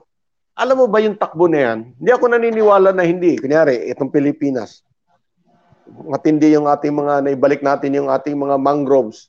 And then we have this firewall na parang considered na firewall ng mga bamboo, tapos other na mga puno, etc. pa dyan. Instead na sa atin tatama usually yan, lilihis yan, Fred. Kasi kung saan mas mainit, doon siya, kailangan nga natin siyang ilihis malilihis natin yan. Yun ang approach ko dito, yun ang intindi ko dito sa kung paano natin gagawin yan, na maiwasan na hindi sa atin tatama. Hindi tayo, kumbaga, alisin natin yung magnet. Instead na pumasok sa atin, may repellent tayo. Yan ang mga sistema natin ditong approach natin. Repellent, ika nga. Now, at the same time, anong kagandahan yan, Fred? Ang kagandahan niya kasi diyan, Fred, is that pagka maiwasan mo yung mga sakuna natin, yung success ng ating mga farming, naproteksyonan natin, di maganda ang ating yield. Kung nakikita mo naman yung tuwing ang dami natin tanim, ang ganda na, etc. Biglang isang bagyo lang, anong nawala sa mga tinanim? Kung kailan haharbisin na, yung ilang araw na lang haharbisin, sabay na bagyo, Kawawa yung ating mga magsasaka. Kaya nga, yan ang sinasabi ko, ano bang approach niya dapat? Kasi sa ngayon sa climate change, hindi ka nakakasiguro, kahit anong galing mo mag-alaga, maaani mo yung tinanim mo. Tandaan mo, ang klima natin, ang siya magdidikta kung makaka-harvest ka o wala. Tama. Hindi natin madidikta na ngayon yan. So we really have first thing first, protect our environment. Protect our Kailangan alagaan natin yung environment natin, kalikasan natin. May mitigating tayo, mga paraan dyan. Gawin na agad natin habang kaya pa natin gawin ngayon bago pa lumala yung sitwasyon. Maring hindi Tama, po partner. natin mahabol yung katindihan, pero nagsimula na tayo kaagad. Ngayon din, ora mismo, wala nang panahon na kung ano-ano pang sasabihin. Plano pa kailan tayo. Pa, Dapat wala na mangyayari pag-isipan dyan. kaagad na direkta, aura mismo gagawin, ano? Gagawin na natin ngayon yan. Yun ang panawagan natin sa ating pamahalaan ngayon. Na kung gusto natin talagang tayo umunlad, yung kalikasan, yung ating environment, ang ating proteksyonan. Huwag pabayaan. Huwag pabayaan. Kasi walang development tayong makukuha, Fred. Trust my word. Yung itong aking warning, walang development na magiging successful. Lalo na yung agriculture natin. Lalo lang tayong pagumon dyan. Kasi sisirain ang sisirain. Either At saka drought, dapat, partner, sa flooding. natin sa agriculture, dapat huwag i-general kasi iba ang klima sa Luzon, Central Luzon, iba sa Southern Luzon, iba sa Visayas, iba sa Mindanao. Dapat lahat yan pag-aralan kung anong dapat pagdating sa agriculture. Kasi naalala ko yan, partner, doon nakalipas na mga administrasyon pa, na nag-study sila doon sa Central Luzon. Ipinadala nila sa Mindanao at sa Visayas. Hindi uobra yung kanilang mga seedlings dahil hindi nga angkop sa klima. Anong ginagawa ng mga tao? Wala rin. Kumbaga, hinayaan na lang kasi hindi naman nakikinabang eh. Kaya dapat bigyan talaga ng pansin yan. Katulad sa sinasabi mo nga na dapat magkakaroon lang tayo ng makakaurong lang tayo, asinso lang tayo, o magkakaroon tayo ng kapakinabang kung angkop ang gagawin natin. Lalo-lalo na pagdating sa sa ating kalikasan. Para makikinabang pati yung pananim. Yeah. Yung ating kalikasan, Fred, angkop yan. Kahit saang lugar. Pareho lang yan. Kung sa bamboo, Pero yung seedlings, species. Hindi, pareho lang. Pero ibang variety. Kasi meron sa mga lugar ng bamboo, may variety doon na yun talagang tumutubo. Tinik, buho, o ano iba-ibang variety. Doon sa bawat lugar na yon, indigenous doon, yun ang itatanim mo. Pero bamboo pa rin. Magkakaiba lang yan ng variety. Nakuha mo? Red? Kasi yung mga variety sa bawat lugar, magkakaiba yan. Kasi yung angkop sa soil. Di yun itanim mo. Pero basically the same, bamboo itanim mo. Bamboo pa rin. Iba-ibang variety lang. Nga yan, 1,200 to 1,500 ang variety na yan. Oo nga, may maliliit. May matinik pa yan eh. Yung pinakamatibay din yung matinik eh. Yun, matibay. Maganda yung tinik. Yung tawagin na yung tinik. Maganda yun. Buod. Pero siyempre, depende sa lugar. Depende nga. Depende. Tama yung sabi mo. Kaya nga, pero kung ano nga type ng soil, meron din type ng variety. Angkop dyan sa type ng soil. Tama yan. So, madali yan. Hindi naman problema yun eh. Hindi naman tayo tatanga-tanga na ganun gagawin. Pero, pag sinabi mong magtanim tayo ng maraming bamboo, there's no question about the science ng success na pwedeng idudulot niyan. Hindi papalpak yan kung gagawin natin. Tama yan. Kasi ang kawayan nga kahit saan yan. Mga bakawan, kahit saan yan. Basta sa tabing dagat yan. Walang wala. Doon lang tayo sa sinasabi natin, yung mga yung mga sa pagkain, dapat mayroon tayong angkop na variety nga, para sa isang lugar, magiging magiging productive siya sa isang lugar. Hindi na muna natin pakialaman yung mga plantation crop o anong klaseng crop. Hindi. Ang sa atin is environment lang. Paano natin paano tayo mag-create ng buffer, protect our soil, develop our forest, develop our guan. Tapos ang pangalawa nga dyan, example sa plantation is coconut. Kasi coconut naman tayo eh. Replanting ng coconut. Again, tissue culture na naman ang kanyan. Problema niyan. So, ganun ang program. Hindi lang naman ibig sabihin lahat bamboo lang ang ating kwan. Hindi naman yun ibig sabihin eh. Marami pang paraan. Pag tissue culture, partner, tama ba na 5 taon lang nagbubunga na? Halos naaabo yung bunga, nasa baba lang? Ay, maski 3. Tulad nung Fred. Yung 2 to 3 years lang yung Fred, yung makapuno. Yung makapuno, Bababa talaga yan. Oh, hindi. Sa iba Samantalang yan, pag 5 natural years, ang 7 tubo years niya. yan, 10 years. Oh, 10 years. Tama. 10 years Mm. talaga ang niyog. 10 years yan bago bubunga. Pero yung kung makapuno sabi mo na nga, embryo culture, 2 to 3 years. ganun pala kabilis yan. Oo, mabilis na yan. So, yun nga ang dyan. Marami tayong, may technology naman yung iba. Paigtingin lang talaga.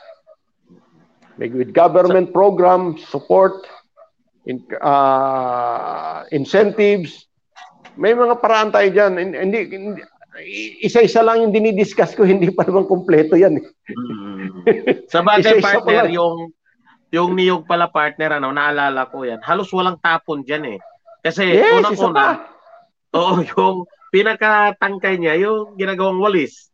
Yan. Oo, di ba? Halos Yes. lahat gamit eh. Kapag Yung hindi na dahon, nagbubunga, ginagawang puso.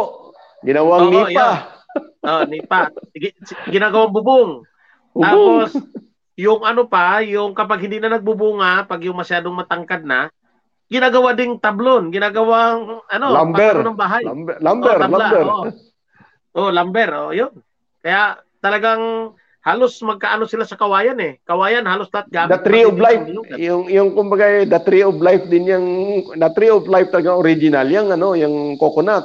Pero yung bamboo... Tsaka yung langis pa niyan, partner, maganda Yes, sa kalusugan ng tao. Yes, BCO. So, isa yan sa mga program. Marami tayong programa dito. So, holistic yung approach natin, Fred.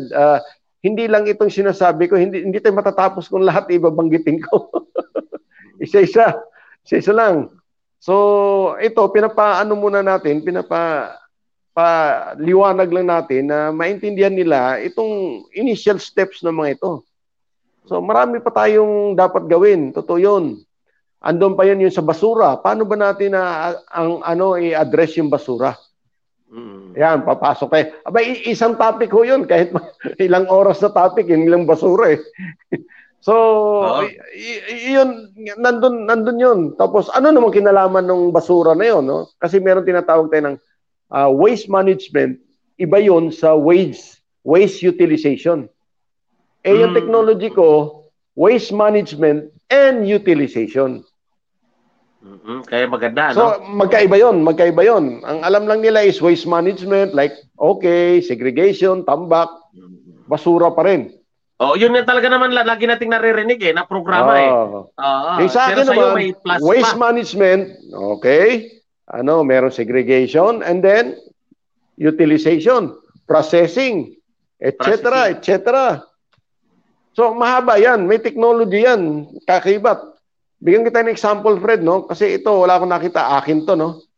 Yung tinatawag nilang zero waste. Meron akong technology na zero waste. Yung iba na 3R, kung tawagin, 3R is reduce, reuse, recycle. Hindi zero waste yan.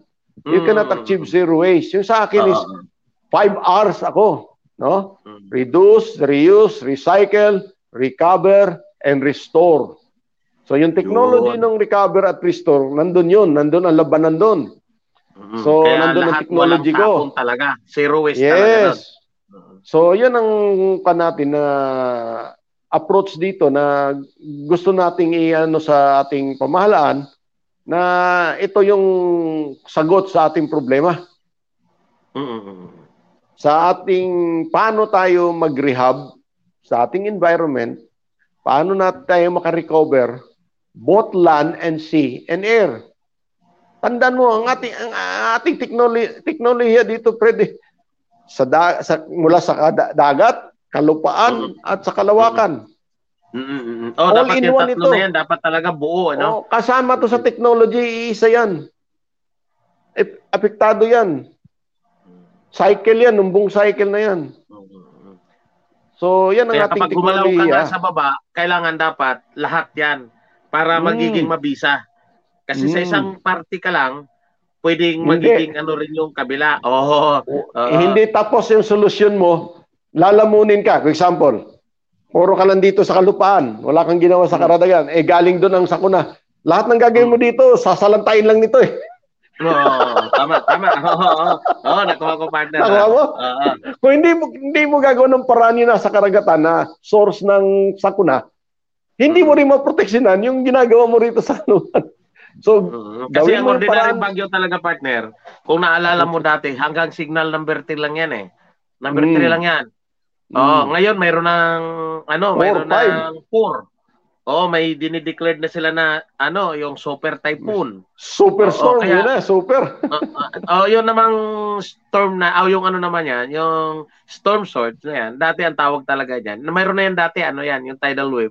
Pero okay lang yan kasi kaya lang naman lumalaki yan o tumataba yan o nagiging dambuhala yan dahil nga sa sobrang lakas na ng hangin, napapaano siya. Kaya kung solusyonan mo yung isa, yung sinasabi mo na hindi lalakas totally ang bagyo, hindi na rin lalakas yung alon. Kasi yun na yan magkasabay yan Kaya nabubuo yung alon dahil sa hangin Yan. Kaya nga, yun ang approach natin, Fred. Tapos yung problema natin sa basura. Kasi yung pollution, yung carbon emission, dyan sa pollution yan Nagsisimula. Paano masolve yung pollution natin? Masosolve mo yung problem na yun. Masosolve mo rin yung problema ng isa. Then masosolve mo rin yung... Ganun lahat yan, apekto. Pag hindi mo na-solve yung isa, wala kang paraan dito, wala kang paraan dito, wala kang paraan doon, hindi magiging successful to kasi yung isa, sisira sa'yo. Okay to, sisira doon. Kung dito ka lang gagawa. Lahat yan, gagawin mo yan. Kaya nga pag naintindihan mo yun, tulad ng pagkaintindi ko sa environment, and I have a solution to that. I know what to do with it. Now I know it can be done. It can be solved. It can protect us. It can improve our lives.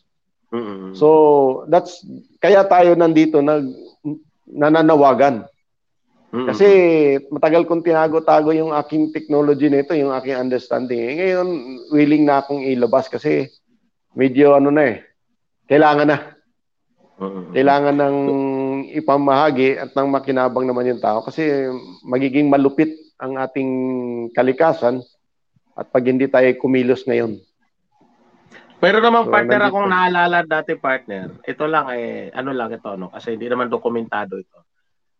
Yung bagyo noon, naalala ko nga yan, 1987, pinag-aralan yan is 1984, nilo-launch 1987 na yung bagyo, kapag malalakas na bagyo, hindi kumbaga pinapahina din ni kumbaga sa natin pinapasabog or hindi na hindi na nila pinapatuloy. Binobomba nga daw Oo, mayroon yan partner. Kaya lang ang nangyari nga yan noong 1987, nagkakaroon ng problema, hindi pinapayagan yan.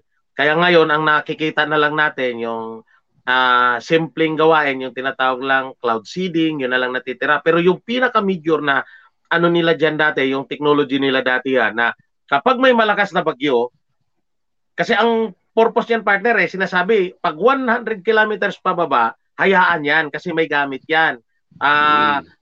Nila yung mga malalambot na kahoy, yung mga mahihinang puno, itutumba, yung dadalhin yung tamang proseso, yung mga estero, walang lilinisin yan. Pero yung malalakas partner, mayroon silang inilalagay yan. Ang naalala ko dati, nagngangalang pilot na nag-volunteer dyan, si Hector Lontok dati. Ginagamit tura-tura partner. Pinasok nila sa gitna ng kasi wala naman totoo, tataas sila ng pinakamataas doon sa itaas, tapos bubulusok. Pagdating sa bulusok sa yan, i-spray nila yung chemical. Yan. Pagka-spray noon, kung wala ng fuel para sa sasakyan, matulin ka. Ang takbo mo sa expressway. Pag naubusan ka ng gasolina, kahit anong apak mo ng gas yan, hihinto yan. Hindi man kaagad, pero nakokontrol. Kaya yun yung naalala ko dati partner. Kailangan dahil nga sa minsan self-interest or may mga business na or mayroong interest or mayroon talaga silang hinarang yan ng NDRNC. Kung naalala mo dati yung natin ng kalikasan natin dati ay NDRNC yan. Ngayon pinahaba na NDRMMC. Yun. Kaya nakakalungkot din. Tulad nga sinasabi mo, ngayon ibubulalas mo na yung kaalaman mo. Pero maaaring i-combine yan partner kung gugustuhin ang government. Kasi kung gagawin mong ipapalihis, okay yun. Maganda yun. Pag nakokontrol, nagagawa mo yung technology mo. Maganda yan. Kasi mababawasan nga yung pinsala dito sa lupa. Yung mga pananim, maiiwasan kapag marami kang tinatanim na kahoy. marami kang puno na tinatanim. Yung alon na malalakas, yung tidal wave nga, hindi na makatuloy kapag marami kang bakawan na nakatanim sa front line, ika nga. Oo, tapos kung maibabalik mo rin yung doon sa coolant ng karagatan, yung coolant na yung dalawang pythons na yan, kumbaga magiging maayos, maiiwasan yung malalakas na hangin, tapos tulungan pa ng technology noon, talagang maganda. Tapos yung technology mo na 5R, maganda yan. Di ba? Natin yung pollution. Lahat yan konektado yan. Lahat yan konektado, Fred. Lahat yan konektado. So, yun ang natin dyan na pwede nating sa ating mga kuhan. Pero sa ngayon, ang ating advice lang talaga sa lahat ng mga may bahay, gaano mang kaliit, no? Ang lupa nyo, meron naman sigurado kayong lupa na mga kahit 10 square meters, 20 square meters na tira, ay magtanim ho kayo dyan. Kung hindi man pangkain nyo, yung puno. Kasi kagandahan ng puno, mas malakas yung, minsan mo lang kasi itanim ang puno, tatagal na siya. So tuloy-tuloy na yan sa in terms of carbon emission, carbon capture, nakakatulong kung lahat ng bahay mayroong isang puno, isipin mo yon. Kahit subdivision yan, malaking bagay yan, Fred.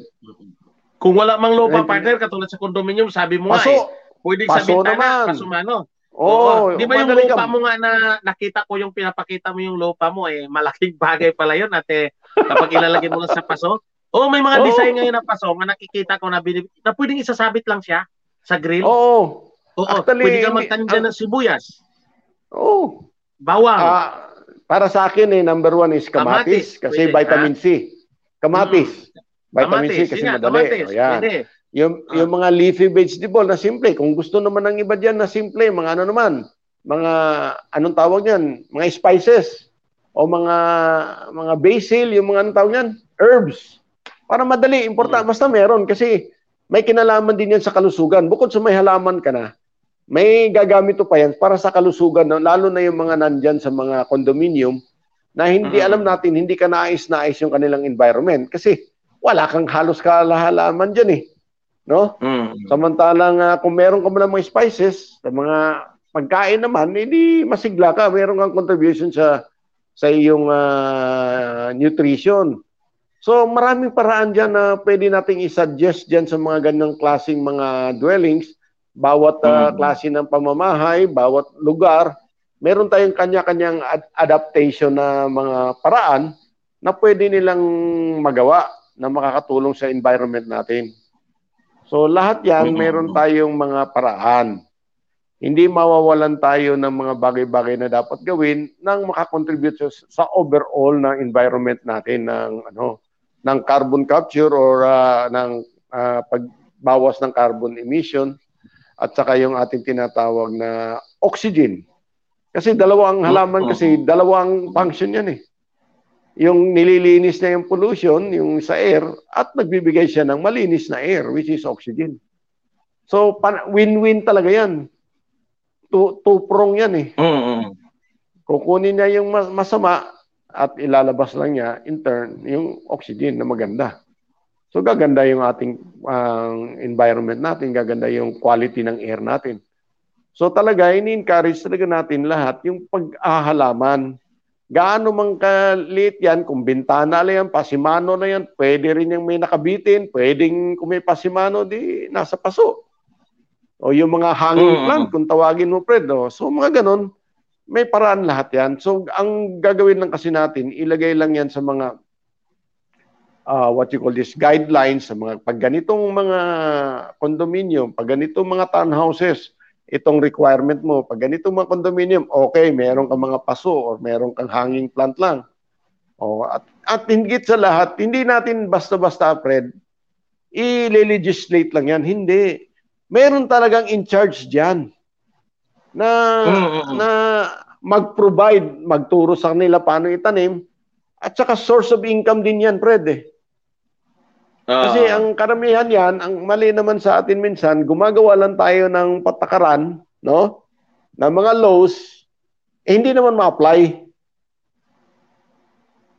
Nakuha mo ibig ko sabihin, Fred? Oo, nakuha ko yung ibig sabihin, partner. Hindi naman ma-apply kasi anong gagawin ko? Hindi ko alam. Meron na yan. So, kunyari, isang condominium A, okay? Yung mga, it will really create employment. Why? Because we will create a need. We will create a need. For example, kailangan may mga 5 paso kada isang kwarto ng condominium. Meron na diyang isang magtatanim na negosyo. Okay. Anong gusto ninyo? Kung mga herbs ang tatanim nyo, itong paso, itong klase ng paso, etc. Kung gusto mo naman ng mga kamatis, etc., tuturo mo o meron na. Bibili na lang tatanim nun, meron na sila. Tapos i-replant na lang, bili na lang uli sila. So all of this also creates commerce. So you create a law na required, but you also create opportunities by creating this also support mechanism. So hindi yung itong mga batas natin kasi itong Pilipinas, ang ginagawa ng ating mga lawmakers, gusto kong i-criticize. Gawa lang ng batas para lang masabi merong ginawang batas. Hindi naman na-implement. Wala namang success. Wala namang success. Yun namang ginagawa nilang batas, sa tingin kasi nila, yun ang tama. Kaya iba kasi rin yung karunungan doon sa may alam sa ganito. Kasi ang sa kanila, minsan ay advice lang para may makita ang nagagawa. Tama yung sinasabi mo. Pero sa tingin kasi nila, doon sa nagbubulong na tama yan. Kaya hindi rin natin sila masisisi. Pero kaya nga, magsasuggest na lang tayo kung ano yung kaalaman natin. Kasi magkakaiba ang karunungan. Magkakaiba yun sa kaalaman nila, sa kaalaman. Kaya kung gayon ang gagawin natin na unahin natin yung ginagawa nila, baka magkakaroon ng epekto yan. Dapat tulungan na lang sila, bibigyan sila ng ideya na ito, mas maganda ito kaysa yung nandyan. Kaya dapat bigyan ng pansin. Kasi kung minsan partner, ang magiging problema yun, sasabihin, hindi. Ito yung nakita kong maganda, ito yung sinasabi ng advisor ko Advisor ko magaling sa ganito Kaya itutuloy talaga yan. Maaring naninira lang sa akin yan. Pero kung ang gawin natin, total nandyan na yan, ito yung suggestion nga, makikita din nila, maunawaan nila, ay oo nga pala, dapat pala bigyan natin ng pansin ito, ganitong mga bagay, kasi wala pang nakakapag-isip ng ganito. Yan. Yun lang nagiging natin, partner, na natin, na mali mo, may nakikinig sa, na mabuksan din yung puso't isipan nila para magiging, bigyan nila ng daan yung pananawagan natin para magkakaroon ng rehabilitation sa kalikasan. Yan ang mas, partner. Alam mo, partner, ang panawagan ko simple lang Hindi na ito sa mga mambabatas. Hindi na ito para sa mga lehislatura. Hindi. Ang panawagan natin diretso sa President and Vice President. Kasi dapat sila talaga ang makakita dito at makarating sa kanila at maintindihan ito. Kasi nationwide ang approach dito Hindi yun dapat district lang. Hindi. Ang panawagan natin talaga, nakatutok talaga ito, Fred. Kasi kailangan na diretso na tayo doon sa taas. Ang Pero yun nga, kailangan partner talaga, mayroong susuporta rin. Mayroong sumusuporta sa baba. Pero kailangan makarating talaga doon sa taas kasi hindi ang approach mo dito para maging successful, talagang nationwide. Talaga nakaprograma ito na mga hindi lang ngayong taon, hindi lang ngayong panahon, kundi sa mga susunod administrasyon, nakalagay na yan. Ito talaga yan, gagawin na, tuloy-tuloy na yan. Hindi na yan, alam na natin kung anong dapat gawin, yun ang gagawin natin to achieve success. Hindi yung pag ibang na naman administrasyon o ibang sa next year, wala, iba na naman gagawin. Hindi kasi itong environment, Fred, hindi nang gagawa ito ng 3 araw, 1 buwan, kalating buwan. Ang function long niya, term ang talaga, effect niya, tama yan, partner. Long term. At saka ang function niya is cumulative din naman. Talaga yung kanyang ang bawi naman nito, cumulative din. And the longer that it takes na ganyan, the more it progress, the more it serves the interest, the more that it will be successful, the more that nauunlad tayo. walang environmental na program o walang negosyo na magiging lasting, Fred, nang walang kasiguraduhan yung environment mo. Because right now, kahit anong negosyo meron ka, kung gaano ka man kagaling na manager, presidente, kung saan ka man nag-aaral, daanan ka lang ng isang bagyo, daanan ka lang ng mga kung ano nung hindi ika nga acts of God kung tawagin natin. Tapos. Tama yan. Oo. Wala Kasi wala nga, kahit talaga nga yan. kahit pag doon talaga sa kalamidad, kahit nga maganda yung mga truck mo nga, maganda yung negosyo mo, pag binahayan, lumubog yan, pati bodega mo, wala na rin yan. Kaya talagang tama yung binabanggit mo, partner. Yung simple, basic approach, yun na siyempre, yung on the ground. Wala yung mga hyperlooting na yan. Simple lang talaga. Gawin gawin yan. Ganyan. Saka partner, kung maalala ko nga kanina, yung nag-message sa atin kanina na si Alvin, ano ba yun? Montes, na kung totoo yung nabasa niya na libro, isipin mo, partner, may 25 years pa tayo na pag-iintindihin. Kaya yung 25 years na yon, kung tulungan doon sa ginagawa mo, ika nga, kung naglalakad ka na maulan, may payong ka, yung katulad sa sinasabi mo nga, minumungkahi mo sa government na gagawin, mapoprotektahan ka nga, hindi ka mababasa. At yung sa bagyo, yung sinasabi nga, mayroon kang cover, mayroon kang pader na ika nga nahaharang, parang hindi ka mapipinsala. Kasi mahaba-haba yan, kung 25 years, baka wala na tayo nun, partner.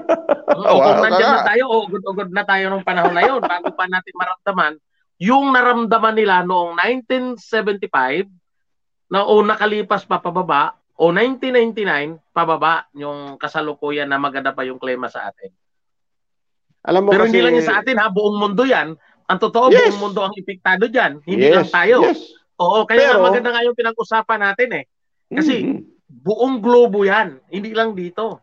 Pero may solusyon tayo. Tandaan mo. Oo, mayroon nga tayo. Ang problema nga, hindi natin magagawa hanggat walang suporta. Walang suporta Kasi nga kailangan niyang, kailangan pundo, kailangan manpower, hindi lang porket sinasabi yun na yun nagagawa na. Hindi. Hindi naman tayo gumagawa ng isang salita para mabubuo lang Kailangan mayroong manpower. Mayroong suporta sa gobyerno. Hindi lang sa atin, sa buong mundo. Dapat mayroon yan. Pero may mga programa naman dyan. Kaya ang problema nga, sabi mo nga, maraming programa, wala namang nakikita. Kaya dapat action muna. Aksyonan. Yan. Walang resulta. Walang resulta. Kasi puro plano Nauubos yung pondo. Ang laking mga pondo dyan Kailangan pondo, nauubos sa kami meeting Tapos pagkatapos ng meeting, ito na. Pagkatapos, anong pondo? Wala nang budget. Wala nang budget. Antay na naman sa susunod. Pag sa susunod na naman, kung mag-iba naman ang administrasyon, iba naman yung plano, iba na naman yung magbigay ng itong ganito. Meeting na naman kasi hindi na alam. Nawawala na yung may alam Nawawala na kasi iba naman yung pumalit kaya hanggang forma lang. Kumbaga, nagplano ka ng bahay, hanggang plano lang ng bahay, babaguhin na naman yung plano. Oo, babaguhin na naman. Gumagastos ka sa plano, gumagastos ka ika nga sa mga travel, mga expenses na lahat-lahat. Walang nangyayari. Pero kung aksyonan, yun, kaya ang doon, tulong o pagkakaisa. Tama? Kaya nga ang panawagan natin sa presidente at vice-presidente kasi alam natin na magandang tandem kasi bihira naging presidente at vice-president isang partido, tandaan mo? Diba? Magkaiba parati. Kaya wala nagkukontrahan pa. Kinukontra pa ng BC yung vice-president, hindi talaga binibigyan niya ng trabaho kapag hindi ka partido. Unang-una kasi pinoprotektahan hindi yung mamamayan, kung hindi pinoprotektahan yung kanyang sarili. Oo, dahil baka mamaya mano ako. Pero ngayon dahil magkakasama nga sila sa isang partido pwedeng mag-request yung vice president doon sa presidente dahil magkadikit naman sila. Magkakasama ang kanila yun. Kumbaga yung unity andyan. Yes. Kaya nga ang panawagan ko, Fred, sa presidente at saka vice president. Kaya yan ang pinawagan ko kasi kung masyado na madaming trabaho ang president, sabi niya, okay, kunin mo vice president. Kasi itong environment nito, Talagang, Fred, ang aking pananaw dito, ang pwedeng humawak dito, it's either under the President or under the Vice President. Wala nang Hindi. iba. Wag Sa mo tingin kay ko, pati papasa. partner dyan, tama yung sinasabi mo kasi pag idadaan pa natin sa isang ahensya na mayroong secretary siya na hindi control noong wala yon. Kailangan talaga Walang Office mangyari. of the President. Kumbaga, nandoon talaga at saka yung mismong hahawakan ng Vice President na doon siya nakatutok, pwede. Oh, parang either mag-usap silang dalawa kung kanino lang itatalaga itong project nito. Kasi hindi biro to. So lahat diyan magiging ano kasi alam mo atin-atin lang naman to, Fred, unsolicited advice. Kung ako kasi tatanungin mo, sa tingin ko kung si Sara lang, kung kunyari busy ang presidente natin sa mga ibang mga proyekto, negosyo, kung ano, baka pwede niyang ibigay ito kay Sara. Mas malaki ang role ni Sara dito. Mas malaki ang responsibilidad niya dito kung siya ay magiging secretary lang ng education. Dito sa environment na gagawin natin dito, pangkalahatan to nationwide. Pati Tsaka education. Pre, yung ating program dito, hagip din ang education dito. Mahaba itong salaysayan. Education talaga. Kasama rin dito eh. So, makikita mo, malaking role ang gagawin dito ng mga estudyante. Basta makita lang nila yung grand plan ko, kung mag-present ako, makikita mo kagad kung paano gagawin. Makikita mo yan. Organizational chart ko hanggang pababa kung paano natin gagawin to magiging paano mo talaga palalakarin. Tama. Kasi control ng education yung kung naalala mo nga dati sa probinsya mayroong kalahating araw tuwing Friday afternoon session yung nagtatanim. Kung naalala mo dati ganon. Yes. Kung gagamitin yun sa mga estudyante, sa dami ng estudyante, matuto ng magtanim, malaking pakinabang sa environmental at makagamit pa yung mga bunga kasi mas maganda yung mga prutas, mga pagkain ang itatanim sa estudyante. Actually, Fred, isa sana sa program, wala na tayong oras eh. Ang gusto ko idadagdag sa susunod, yung tinatawag kong programa na isip ko yung feed. Kung di ba nabanggit ko sa iyo yon? Yung food plus education equals equality equals development. Yan, kasama yan. Yan, isa yan sa i-discuss ko rin na programa na sa sunod na linggo, partner. Talaga. Oo, sa sunod na linggo, partner. Sunod na linggo, tama. Sunod na Merkules, yan ang i-discuss mo naman ng diretso. Kasi minus Dr. Alan Landrito tayo ngayon eh. Oo nga. Okay. Minus. Medyo nagkakaroon siya ng lakad na hindi inaasahan. Kaya so, kompleto yung programa natin. Hindi tayo nag-aasasalita dito ng lang, yung bang hangin lang. Hindi tayo nagsasalita ng hindi natin alam yung gagawin natin. Magugulat na lang sila kung sila'y darating sa kinaukulan at gusto nilang makinig, that's the time we will make a formal presentation. Tama. So, kasi pag-aralan naman nila at saka maraming mga advisors naman yan na din eh. Oo, mabubuksan yung isip. Kasi kung minsan kasi partner, matalino ang isang tao, kaya lang ang focus, ito yung kaalaman, hindi napapansin ito. Kasi kanya-kanya tayo hindi naman tayo binibigyan ng karunungan na talagang buo. Mayroon tayong kanya-kanyang linya na kaalaman. Ngayon, siyempre, yung kahit gaano katalino ng isang tao, mayroon siyang hindi alam, na alam nito, kahit sa tingin niya, nasa ibaba ito. Kahit hindi kilalang tao ito, mayroong alam niya na hindi niya alam, mapayo din niyang kukunin para maidagdag, para sa kapakinabangan ng lahat. Dahil ito siyang malaki, ito yung persado kapag gumawa ito ng isang, may role siya na pwede niyang gawin na para ma-i-implement. Kasi itong maliit, wala Hanggang ito lang yan Oo. Actually, Fred, marami mga expert, no? Pero expert yan, sinasabi ni mo na dito sa field nito, dito sa field na yan, dyan sa field na yan, marami yan. Pero yung taong may vision, bihira yon. Kasi ang vision, yung nakakita, yung nakaintindi, nakikita niyo yung buo. Yung mga expert dito, expert yan kukunin natin yan para maano yung buo. Pero yung para solido. Pero yung nakakita at nakaintindi, bihira yun. Oo, tama, tama. Yung makita yung At saka buo, nga, bihira partner, ang yun. nagiging problema nga sa atin, partner, tama yan sinasabi mo Minsan kasi, kapag may karunungan ng isang tao, minsan sisirain ng, dahil, wala yan Kumbaga yung pride kasi, kumbaga yung crab mentality kung minsan yun ang isa sa dahilan kung bakit hindi tayo makakausad. Sa ibang bansa, kung makikita mo, partner, kapag nakita nila, may kaalaman to, kukunin yan Oo, kukunin yung kaalaman niya para sa kapakinabangan kasi handa naman yung may kaalaman na itutulong para sa kapakinabangan ng mamamayan. Ang problema, kung minsan, ayaw. Kasi nandito ako. Bakit tuturuan lang ako niyan? Minsan ganun ang nagiging Kaya dapat, magiging bukas ang ating isipan. Yung sinasabi nga ni partner Jill na yung may vision, iilan lang yan, yung nakakita niyan. Dapat kunin nyo yung nakita niya para i-implement nyo na kayo ay maraming lakas, mayroon kayong kapangyarihan na gumawa niyan. Kasi yung nakakakita, walang magagawa kung hindi nyo tutulungan yung nakita niya na makuha, na ma-achieve. Tama ba, partner? Tama, oo. Oo, tama. Kaya kukunin natin yung nakikita niya. Para magiging maayos. Kasi kapakinabangan ng lahat yan Hindi lang sa atin ngayon na umiiral, pati yung mga maliliit na sisibol pa lang at yung mga bata na wala pa, hindi pa umiiral, makikinabang kapag gagawin natin yan. Yes. Actually nga, itong mga gagawin natin, Fred, napakasimple. Ang tawag ko nga dyan, a big problem with simple solutions. Alam mo yung mga, kahit gaano kalaki yung problema, bakit mo kailangan pahihirapin ang solusyon? Napakadali lang naman ang solusyon yan actually. Basta naintindihan mo lang. Basta naintindihan mo lang yung problema. It doesn't have to be complicated. Unawain mo. Yes. Unawain. Tama. Solutions did not be complicated. It did not be complicated.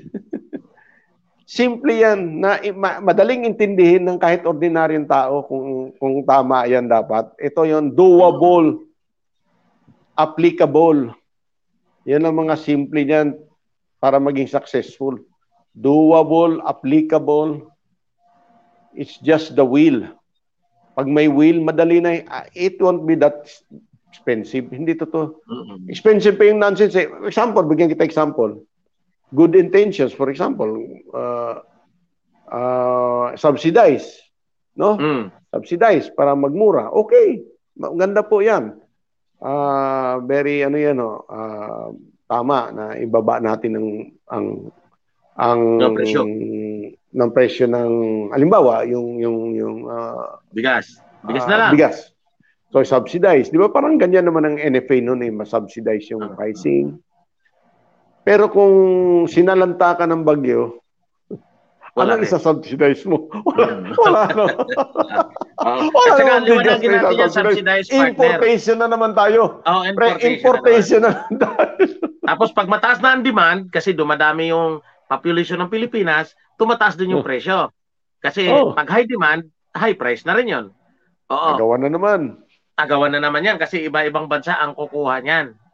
Ganon. Pero liwanagin lang natin, ang subsidize, ang totoo, hindi pinapababa ang presyo noong produkto. Kung hindi, binabayaran ng gobyerno yung kakulangan ng produkto. Halimbawa, 50 pesos.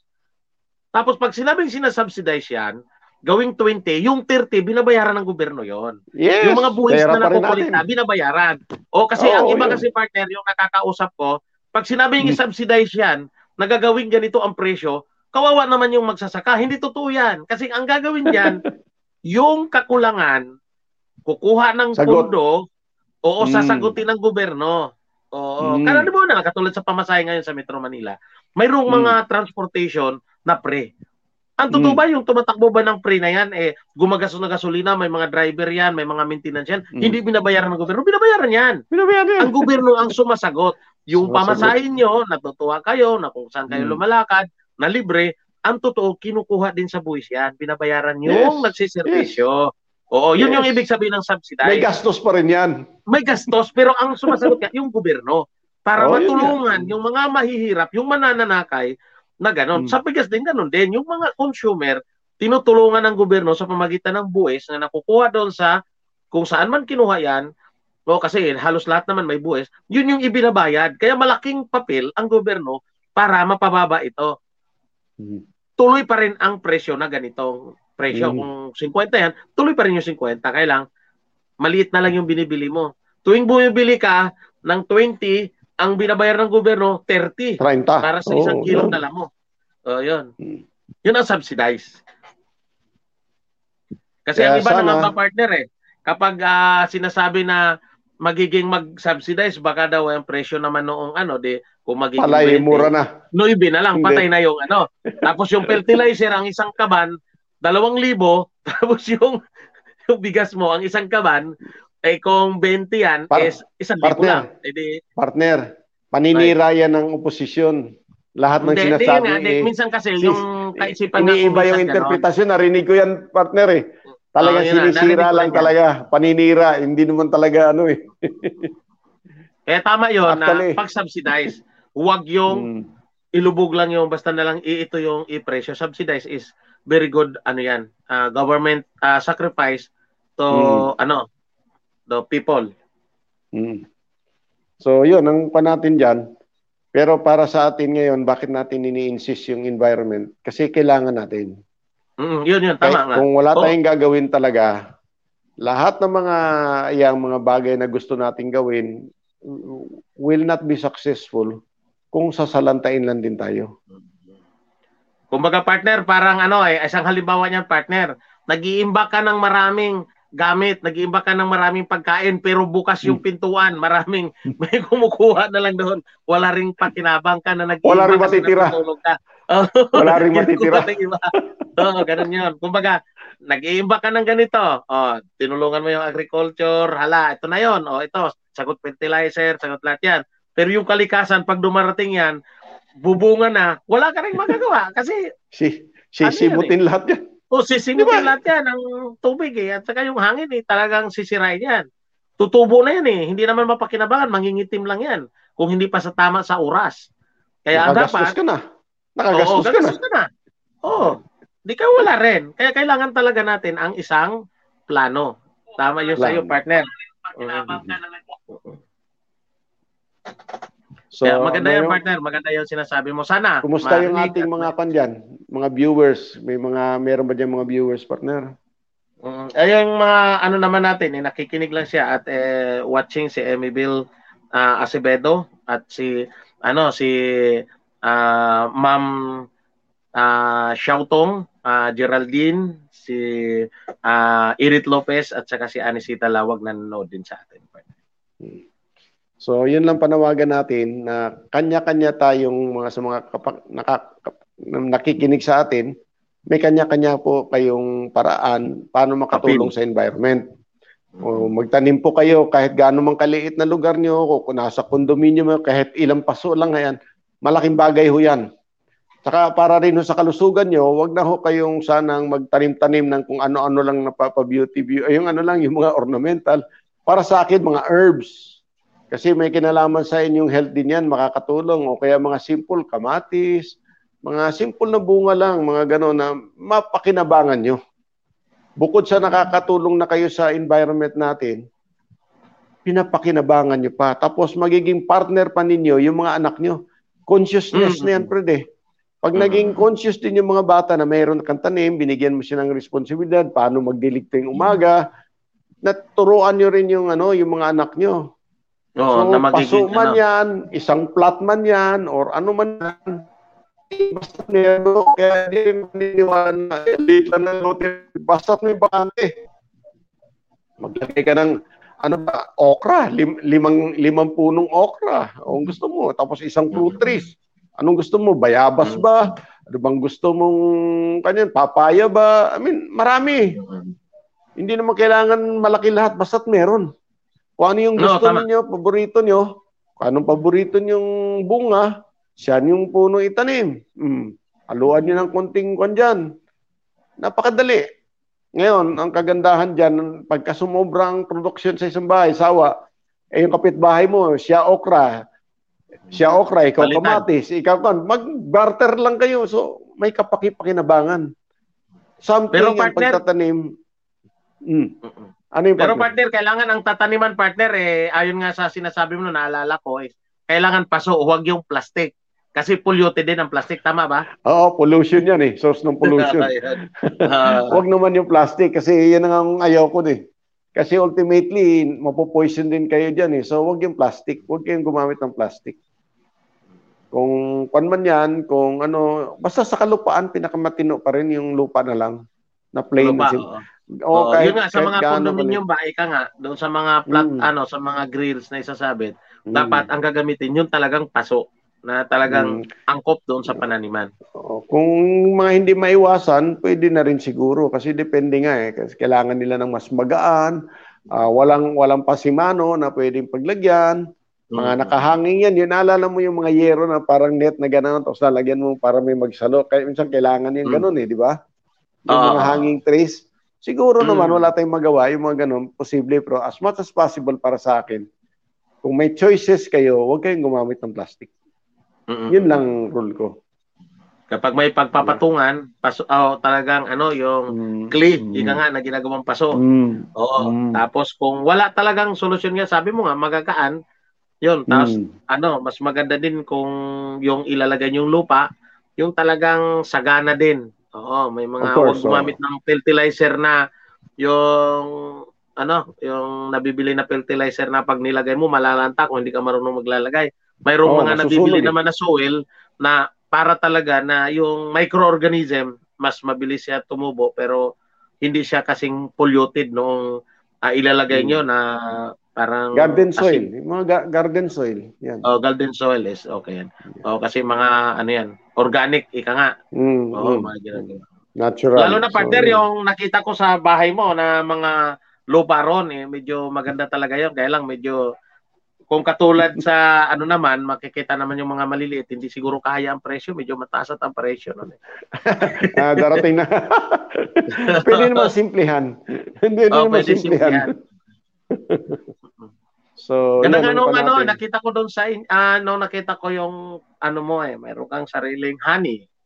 Tapos sa bahay mo napaligiran mo ng salamat pala sa misis mo si Marisa na talagang very siya very talaga acceptable tapos yung maganda yung kanyang talagang mapalad ka partner yung asawa mo very supportive sa iyo at saka napagka-hospitality accommodating nang dumating kami at saka nakakain pa kami doon sa lamesa mo na halaga ng 1 milyon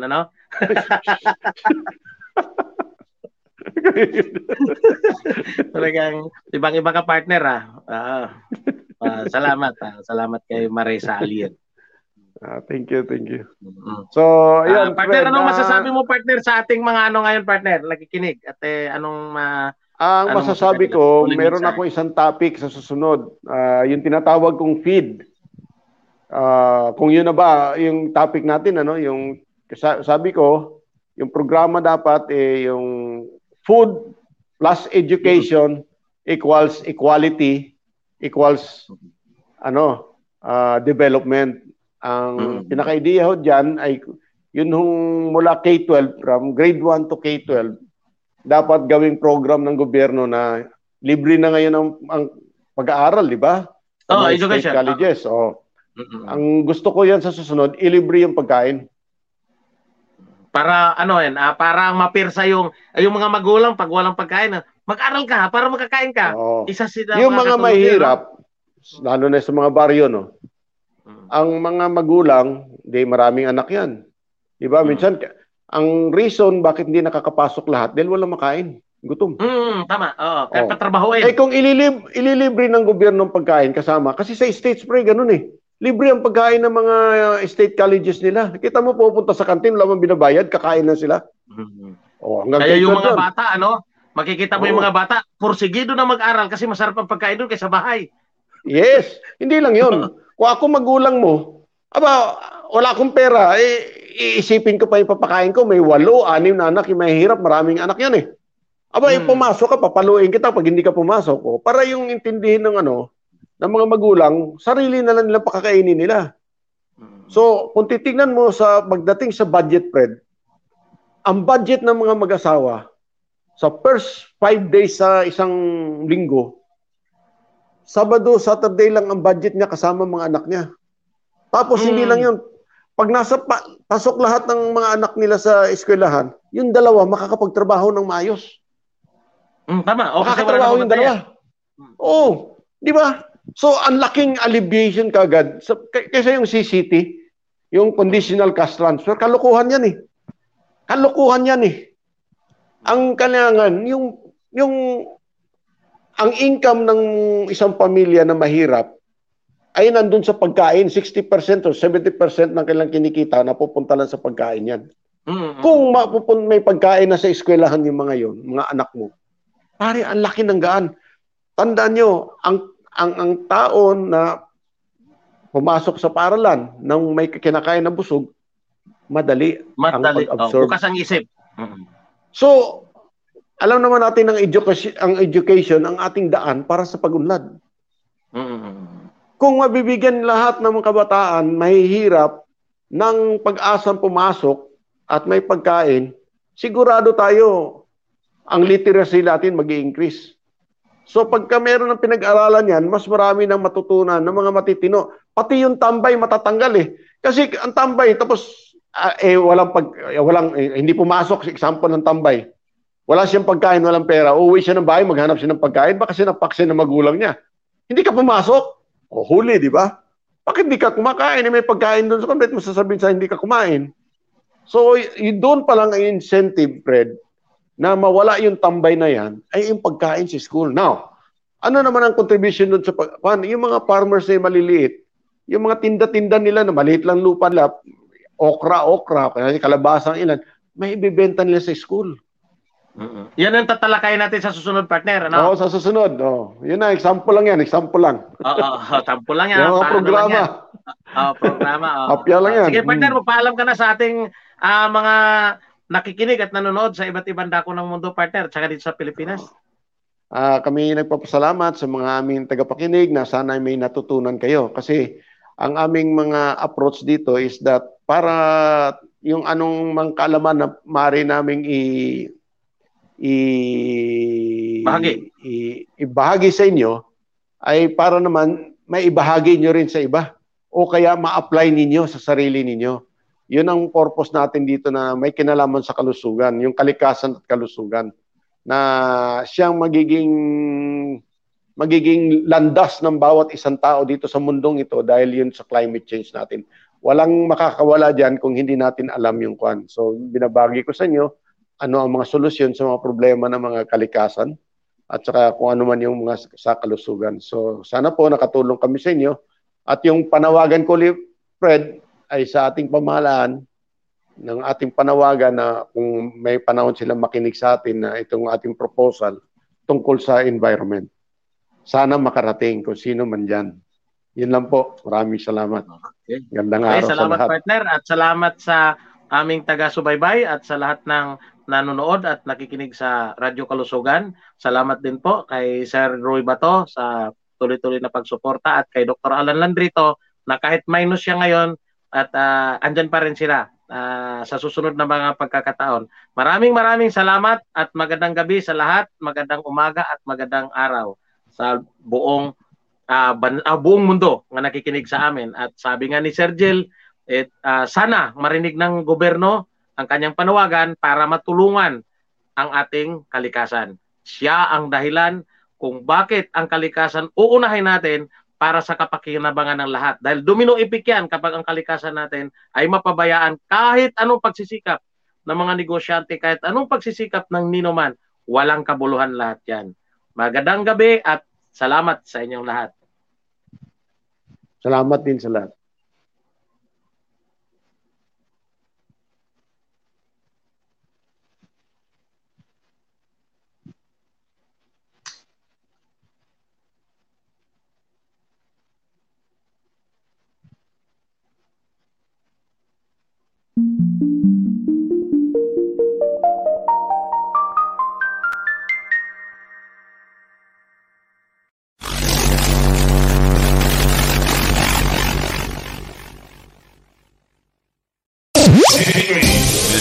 station that makes the others sound By the bad. rivers of Babylon, there we sat down. The wicked carried us away in captivity. Oldies but goodies. I never sing at all.